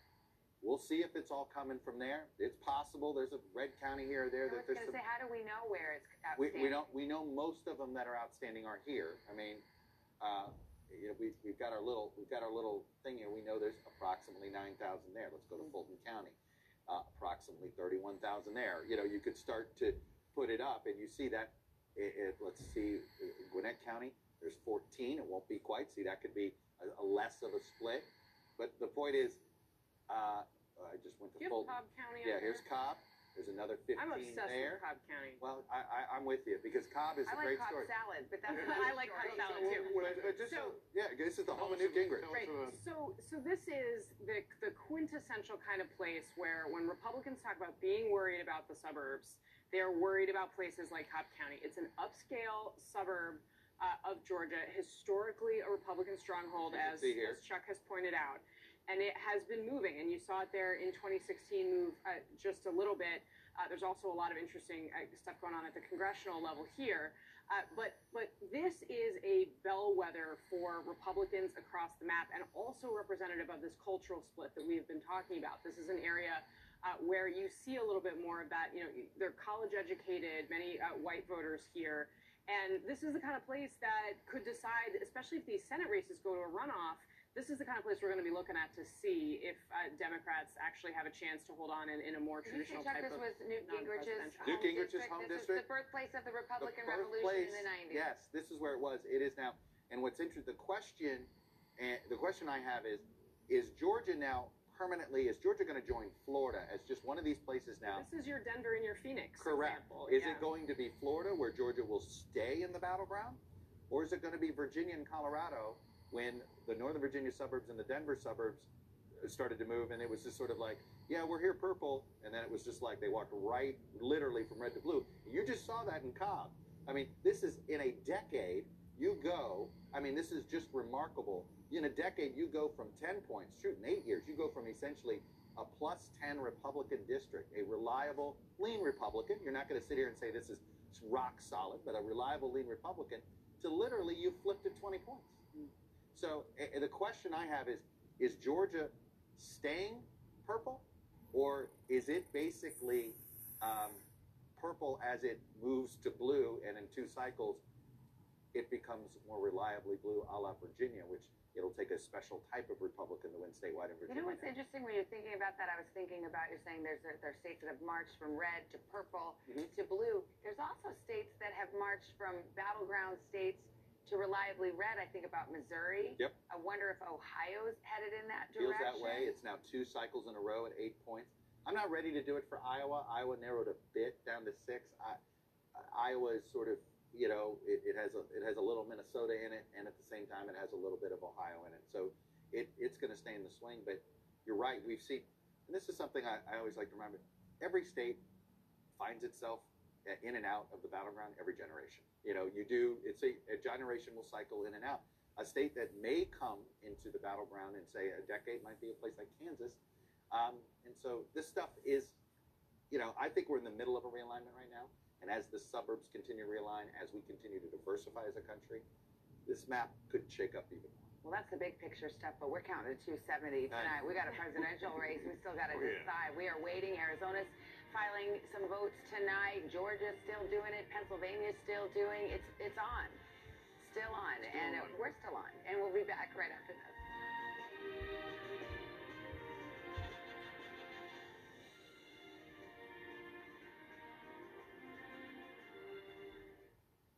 Dolph Lundgren. You've got a 160 IQ, a master's in chemical engineering, and you're technically a genius. And it appears you're quite the investor. I like to trade. Well, TD Ameritrade has pros ready if you need help, say, talking through a new strategy, just in case things get a little rocky. I'm sorry. On the upside, I think that's waterproof. Hey, Nan.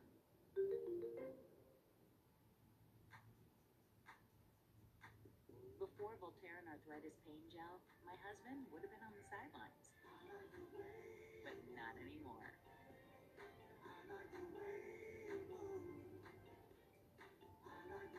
An alternative to pills, Voltaren is the first full prescription strength non-steroidal anti-inflammatory gel to target pain directly at the source for powerful arthritis pain relief.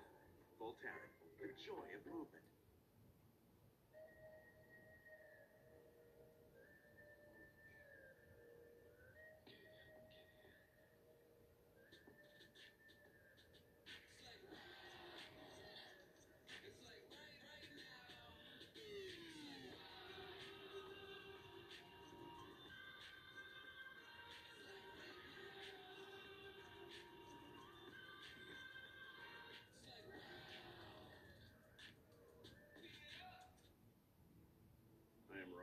Strickler.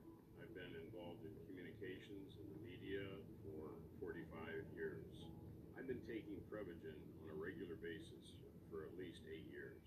For me, the greatest benefit over the years has been that Prevagen seems to help me recall things and also think more clearly. And I enthusiastically recommend Prevagen. It has helped me an awful lot. Prevagen, healthier brain, better life. As ballots continue to be counted, stay with NBC News for continuing coverage of the presidential election, the latest numbers, expert analysis, and what it means. As the count reveals who will be our next president, turn to NBC News.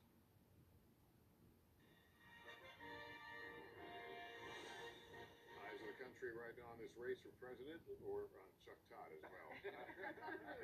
Whenever he walks away, it's going to get good. We want to do a check-in here in Nevada. Sorry, I'm going to start statewide here. Remember this difference, and this is something we expect tomorrow morning, 8,000 vote difference. And we heard John Ralston say he believes these are a lot of mail-in ballots, that those went heavy. He's our Nevada expert, He is John our Ralston. Nevada expert. He knows his stuff. But look, I think we all have to have some humility here. These weren't blowouts for Biden. There's no doubt that Clark County is how Democrats win Nevada. But hey, you know, it's a 7-point spread, maybe closer to 8-point spread. We shouldn't just assume that it comes in that way. We already saw in Maricopa, it's been coming in Arizona. And look, we don't know how much is going to come out. I think he said we're still going to get some. I watched, we think 30,000 votes there. look, this is 50-46. We can't assume all 30,000 are going to break Biden's way. This is something that could easily break a few points the president's And way. Nevada didn't tell us what was day of vote and what was early No, vote. it's been really no frustrating. tea leaves there. This is one of those things where we needed Ralston to back of the envelope for us. Do his math. On this one. And then, of course, there's the rest of the state. There's not a ton of population here, but you'll start to see. Let me show you some of these Where's margins. Elko? Oh, where did we go here? Let me show you some of these margins. We need to do that. All right. Elko, Nevada is one of my favorite there places we on go. the presidential map. I'm going to sit here and show you some of these other red counties so you can see just how big these margins are for the president.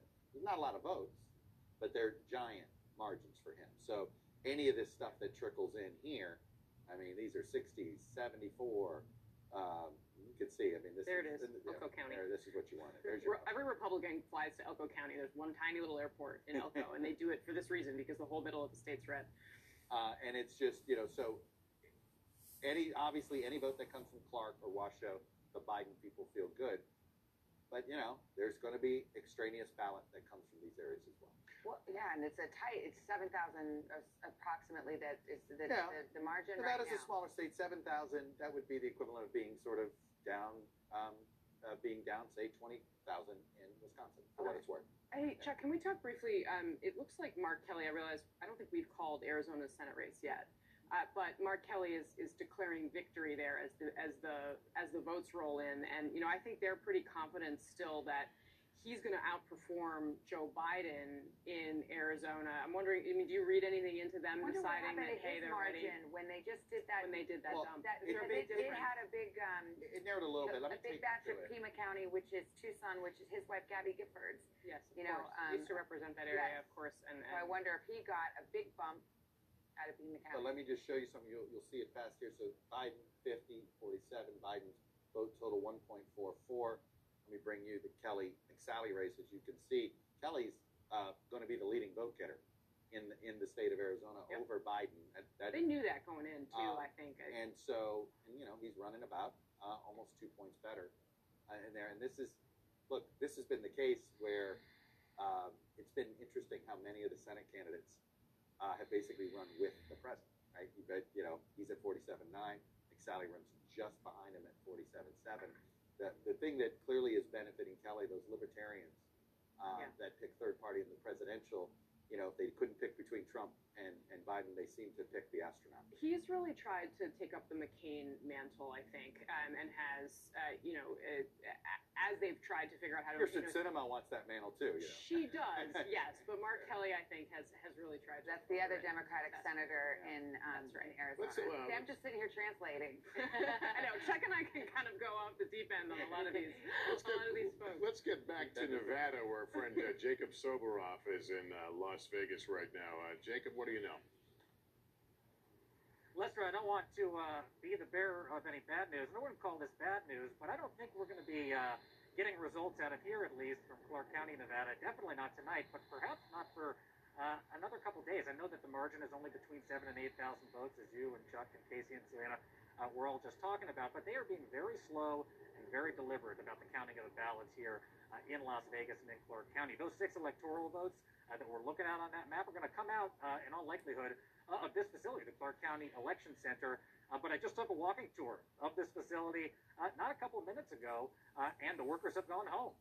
The ballot tabulation machines are draped in what I think can fairly be described as coverings that look like what you would throw over the barbecue in the backyard. There is not a lot of activity here tonight, and they will be back tomorrow morning at 10 o'clock with an update. But there are many, many votes to count in this county, and they only count in this facility approximately 70,000 votes a day. It is in stark contrast to what's happening in Washoe County, where Reno, Nevada is. They are counting overnight tonight with a live stream of that count available to watch on the internet. That is not the scene here whatsoever. And as a matter of fact, the 16th of this month is the date that the votes coming out of this state must be certified. If you work backwards from that, the 12th is the date that the signatures on the ballots have to be challenged by, and the 10th is the last day that mail-in ballots that are postmarked appropriately by Election Day, yesterday, are able to come in and actually be counted here. So we may be talking about Nevada for a little time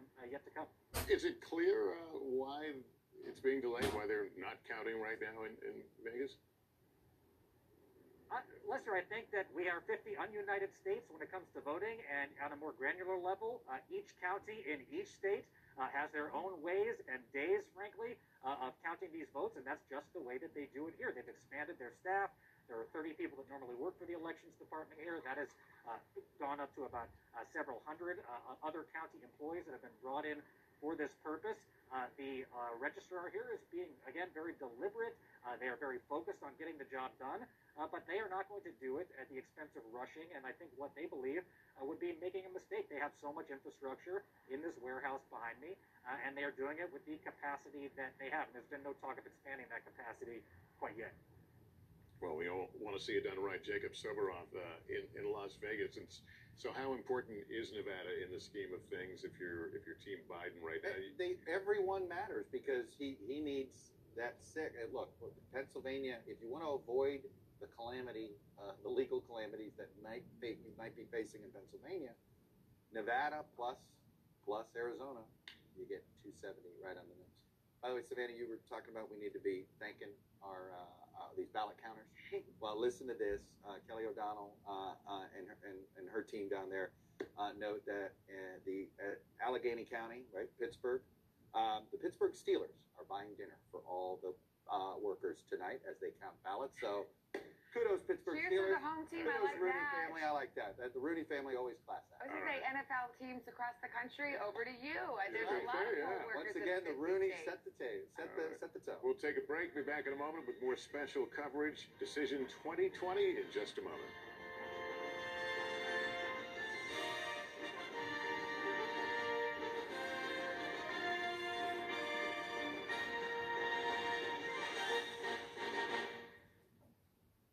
For breaking news in our changing world, download the NBC News app. It's time for Sleep Number's Veterans Day sale on the Sleep Number 360 smart bed. You can adjust your comfort on both sides. Your sleep number setting. Can it help me fall asleep faster? Yes, by gently warming your feet. But can it help keep me asleep? Absolutely. It intelligently senses your movements and automatically. The Pennsylvania race continues to narrow. Too early to call. Donald Trump with the lead, but it is shrinking. Let's look at Georgia. We're told by the Secretary of State's office that there are about 100,000 votes left to count. Chuck has gotten his abacus out and suggests that this is very much still a jump ball. Could go either way. Georgia's interesting. North Carolina is interesting, but it's going to be a cliffhanger and a long one because we're going to have to wait until next week before all the ballots are tabulated there. And if you're with us a moment ago, you learned that Nevada also, it could be a few days where we get some more solid numbers out of there. Too close to call in Nevada. And let's show you where we stand on this road to 270. Biden sitting now at 253 and potentially more paths to 270, 214 right now for Donald Trump. So we saw, Chuck, as you go over your board, Nevada's, it's a game over for tonight for ballot counting. Yes. Arizona still has some homework due. They said they would send in a few 100,000 more votes tonight. Right. And Pennsylvania and Georgia continue. Right, and I was just going to say, I was exactly what I was going to do, which is, okay, we know we're not going to get much update in Nevada. If we get, we're not going to be here for the next round of vote that comes in Arizona. The next team will be here for the Arizona numbers that come in around midnight tonight. That leaves us Georgia, and we did get some word that we know that the Fulton County, they have said they believe they have 24,000. I'm curious to see how that matches. See, this is when it's estimated. So the Fulton County administrator said they believe they have about 24,000. We estimated, we thought there's a remaining. So it's very possible, we overestimated by 7,000. So it may be if it's of 20, how much vote there would be in total. Exactly. This was always an estimate. This was always, it's a really pretty good one, but there's going to be a margin of error. So I wanted to sit here and double. So we expect these Fulton County numbers, 24,000, according to him, not 31, to come in by 3 a.m., I think they said. So I think this is one of those when you get up in the morning, let's check out what the Georgia spread is going to be. But it does sound like we're going to get some of the vote in tonight and tomorrow morning, and it sounds like we'll get the rest of it, I think, by lunchtime tomorrow. You noted North Carolina. It's just put it off the board. It's November 12th. And then Pennsylvania, I noticed, I think this ticked down a tiny bit again, but this is a trickle. It goes to, the bullishness all comes from what the expectation is out of Philadelphia. Has that moved at all Hasn't tonight since moved we've been at on all. it? It is Has it everything. moved since last night? This is all Do about. we need to get the Eagles to send these polar Yeah. like Well, I don't know, the Eagles some aren't having a wine good and beer. You know, Hey, I'm an Eagles fan. I don't need to hear it. I Thank know. you. It's a rough season for the NFC Elite these days. But this is the issue. Just none of the early vote has shown up. It's just not much of it, and so that's what it is. And so whether it's I'll be curious. Is it processing the envelopes? Is it whatever it is? We have not budged at all. But again, let me remind you the importance of Philadelphia, the margin that matters here. Andrea Mitchell reporting was saying she's got some Democrats who think they're going to get a margin that was like Obama's 2012 margin, which was because they kept Romney under 100,000 votes. This was a nearly 500,000 vote margin just in Philadelphia. They think they're going to hit that Obama spread. So that would make up again a huge difference. It's a huge. We're up to. Sorry, it's getting late. My brain is getting late. When we're sitting here, and just a reminder, 184, he's going to add another. He's going to net 120,000 likely, perhaps, and cutting into that. So then all of a sudden, Biden just needs 60,000 more extra votes out of the rest of the state. We know. Look at Delaware County. Show us Pittsburgh. This is Okay, Pittsburgh, Allegheny County. The blue spot. You know, there was a time that there was a lot more blue around Pittsburgh. all the way down. Yeah, it used to be. This was sort of union. You know, you had urban Democrats, union Democrats. Well, this is why where it was a Donald Democratic Trump state. made it happen and That's rewrote exactly the right. map. This is the union Democrats. All these union Democratic counties, whether the Connor Lamb district. Well, and all so I of was that just going to say, check is- a little bit of.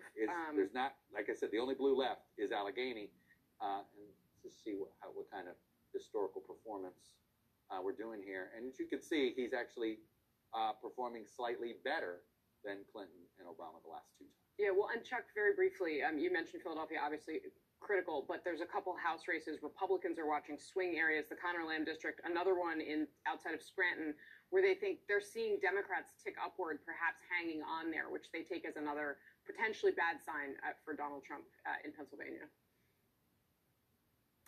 So we're waiting on Pennsylvania. We might get some. I wouldn't be surprised if sometime tomorrow Biden takes the lead as this vote comes in Pennsylvania. and that becomes a narrative changing moment. Not just not us calling the state, but just when you're waiting for these numbers. Here, the president wants to file lawsuits. All of a sudden, he's losing Pennsylvania too, right? And then it's you're running out of places to find your 270 electoral votes.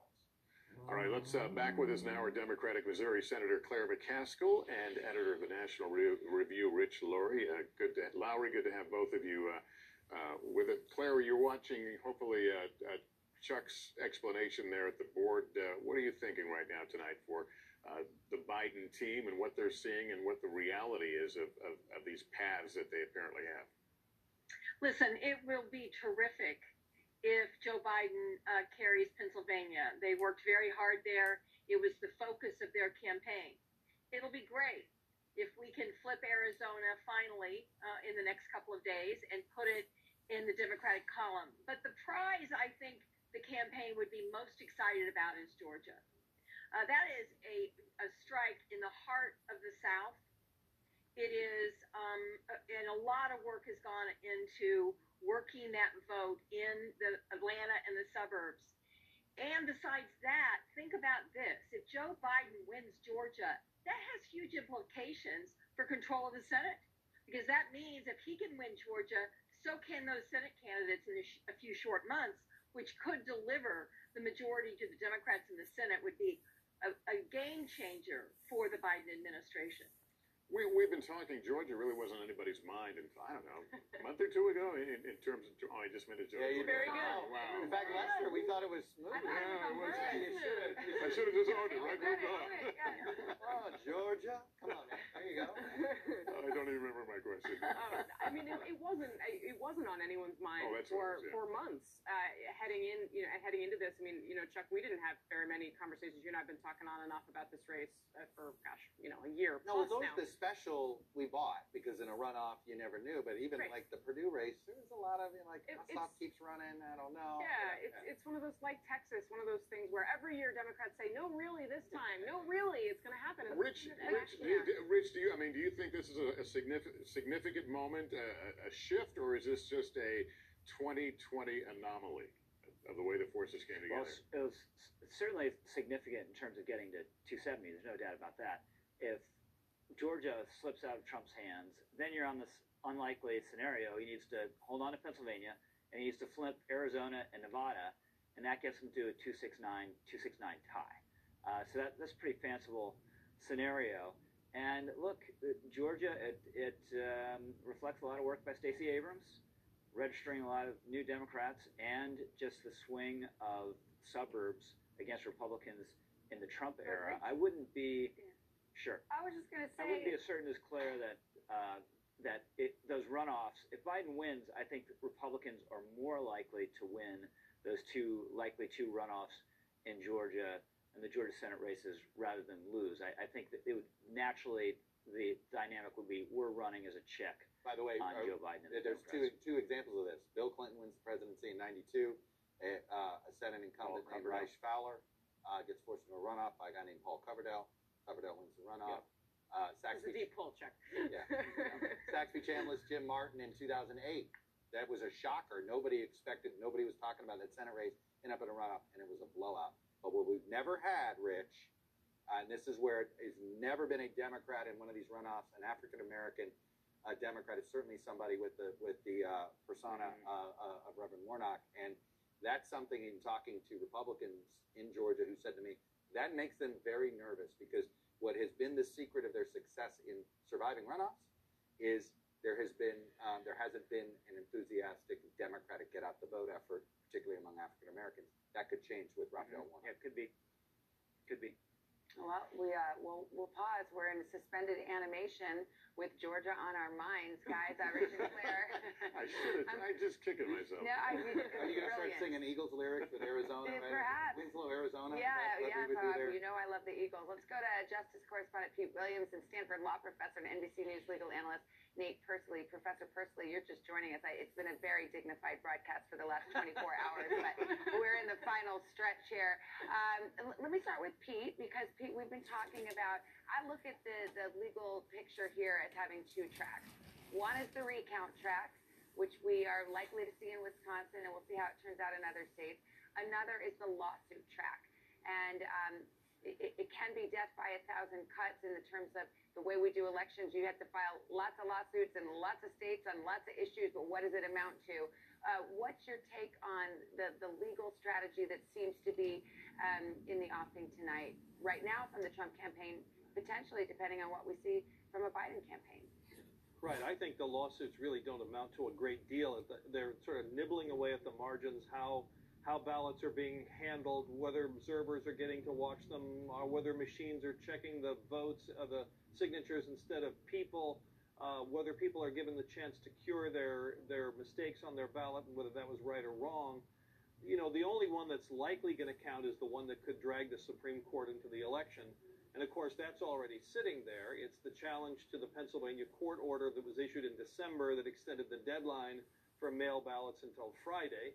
And as you know, Republicans say that was invalid. They say only the state legislature could have changed the rules, and there are at least 4 justices who agree with that claim. So if it turns out that the outcome of the election could depend on the mail ballots in Pennsylvania that arrive between today and Friday, then the Republicans would likely ask the Supreme Court to hear their appeal and act quickly, and this time Amy Coney Barrett would be able to take part. But the big question, of course, is what's the margin of litigation? Are there enough votes to make it worthwhile to fight over? And we just don't know the answer to that. And I just want to raise one other thing that's not about lawsuits. I mentioned it yesterday at, I think, 3 in the morning or something. But what brought it to mind was Chuck describing earlier that the outcome of the electoral vote could be 270 to 268. And if that's the case, then I think the candidates and their parties will be leaning very hard on those presidential electors to remain faithful to their commitments, those people who meet it as the Electoral College. They may also face pressure campaigns to become faithless and vote for somebody else and that could potentially change the outcome of the election. As Nate knows, this past term, the Supreme Court upheld laws in 33 states that say you have to vote for the winner of the popular vote, but the fact is only 14 of those states have laws that actually allow them to make a substitution. If somebody goes rogue, they can throw that person out and drag someone else in and say, you count the vote for the person who won the popular vote. So if it's really, really close, given all that else that's gone on, I think those electors are going to face a lot of pressure. I'd love to hear Nate weigh in on that possibility. But I sort of feel that we need to jump off that bridge when we get there. I think it's you know,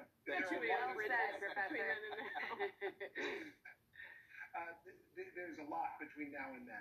Right now, we are at the sort of throw spaghetti at the wall phase of litigation, which is that we have all kinds of claims that are being launched by the Trump campaign, and we don't know which ones, if any, will stick. But a lot of it is sort of continuing the campaign narrative against absentee ballots that they're inherently fraudulent or problematic. And so there's allegations of political manipulation or departures from the legislative, from the statutes in the states, or that there's been other malfeasance, including going beyond the deadlines. And so we'll see, again, whether any of that matters in terms of shifting the margin of litigation in each of these states. I want to emphasize one other thing, though, which I think dovetails with what Pete was saying, which is that part of the strategy here is also to delay, right, to prevent a final count and certification from happening in these states. And then if you do that, well, then we could see some action with respect to the state legislatures. But these states are going to get these recounts done, or not just the recounts, the counts done in the next few days, and then we'll have a really good idea as to who's in the head.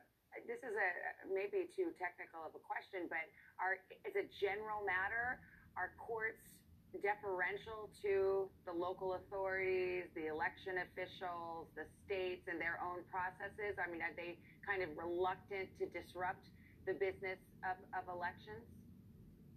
In general, yes, but one thing we saw this term with the cases that went up to the Supreme Court is that when it comes to presidential elections, there's a real fissure on the Supreme Court as to whether they will give deference to local officials or whether they put sort of primacy in the state legislature. This was a sort of zombie legal argument that seemed to be put to rest with Bush versus Gore, but which has come up in the last few years, and it seems that at least 5 members of the Supreme Court now probably believe it. All right. We know 4 for sure, maybe 5 with Amy Coney Barrett there. Okay. Well, the plot is always thickening, especially when you get Pete Williams and Professor Persley involved. Thank you so much. We appreciate it. Well, the faceless elector thing. That, I mean, you know, exactly. I think Hillary Clinton was going to be a New York elector. I think I read that Hillary Clinton was going to be. And by the way, though, campaigns, because of this faithless elector thing, campaigns now do spend more time if we're going to talk about it. Making sure, right, the actual people who cast the ballot. Yes, so that's what the Electoral College is. It's actually 538 people who will meet in early December and actually cast those votes on behalf of the states, and they're supposed to cast the votes that represent the popular vote in their particular states. But this issue of a faithless elector, the notion that perhaps because of a pressure campaign, some elector might say, you know what, I'm actually going to vote for the other guy. I call it, it's what's in the Constitution. Well, and that's the thing. I'll be honest. I thought that when that case went in there, and that it's written into the Constitution. It's one of those things that I was surprised they allowed that to be upheld. They allowed the state the state restrictions on it to be upheld. That one mildly surprised me from all our strict constitutionalists. All right. Well, we shall see. Stock market has reacted in a big way to all this, and not the way that many people might have assumed. These are the futures. Before I get it over my head, let's go to senior business correspondent Stephanie Ruhle. Stephanie, tell me why the market seems to like this uncertainty. Well, I promise, Lester, it is not over your head. We are seeing futures market extend the gains that we saw earlier today. And it's not just about one candidate or the other, because obviously we don't know the winner. It's also about the process. And it might not feel like it's all of us who are waiting here for minutes and hours, but the process is actually working. The markets are very sensitive to big disruptions. They were worried about voting irregularities, social unrest, and for the most part, we haven't seen any of that. Our anxiety is high, but that's about it. And, you know, where it's interesting for the president President Trump has called himself Mr. Market. Chuck, you and I have talked about this quite a bit. No one is better at selling this economy than President Trump. And if you look at what the stock market has done, it's performed very well over the last few years, and it's been one of the president's best scorecards. We even saw it work in the exit polls. For senior citizens who are reliant on their retirement income, many of them stayed with Trump. They listened to him when he said, without me, you'll lose your 401k. However, here we are. The stock market continues to go up, and Joe Biden is ticking higher in terms of electoral votes. All right, Stephanie Ruhle, thanks very much. We're going to take a break. More to come as Decision 2020 special coverage continues. Don't go anywhere.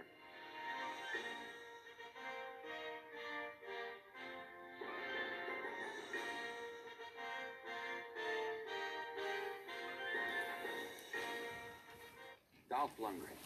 We've got a 160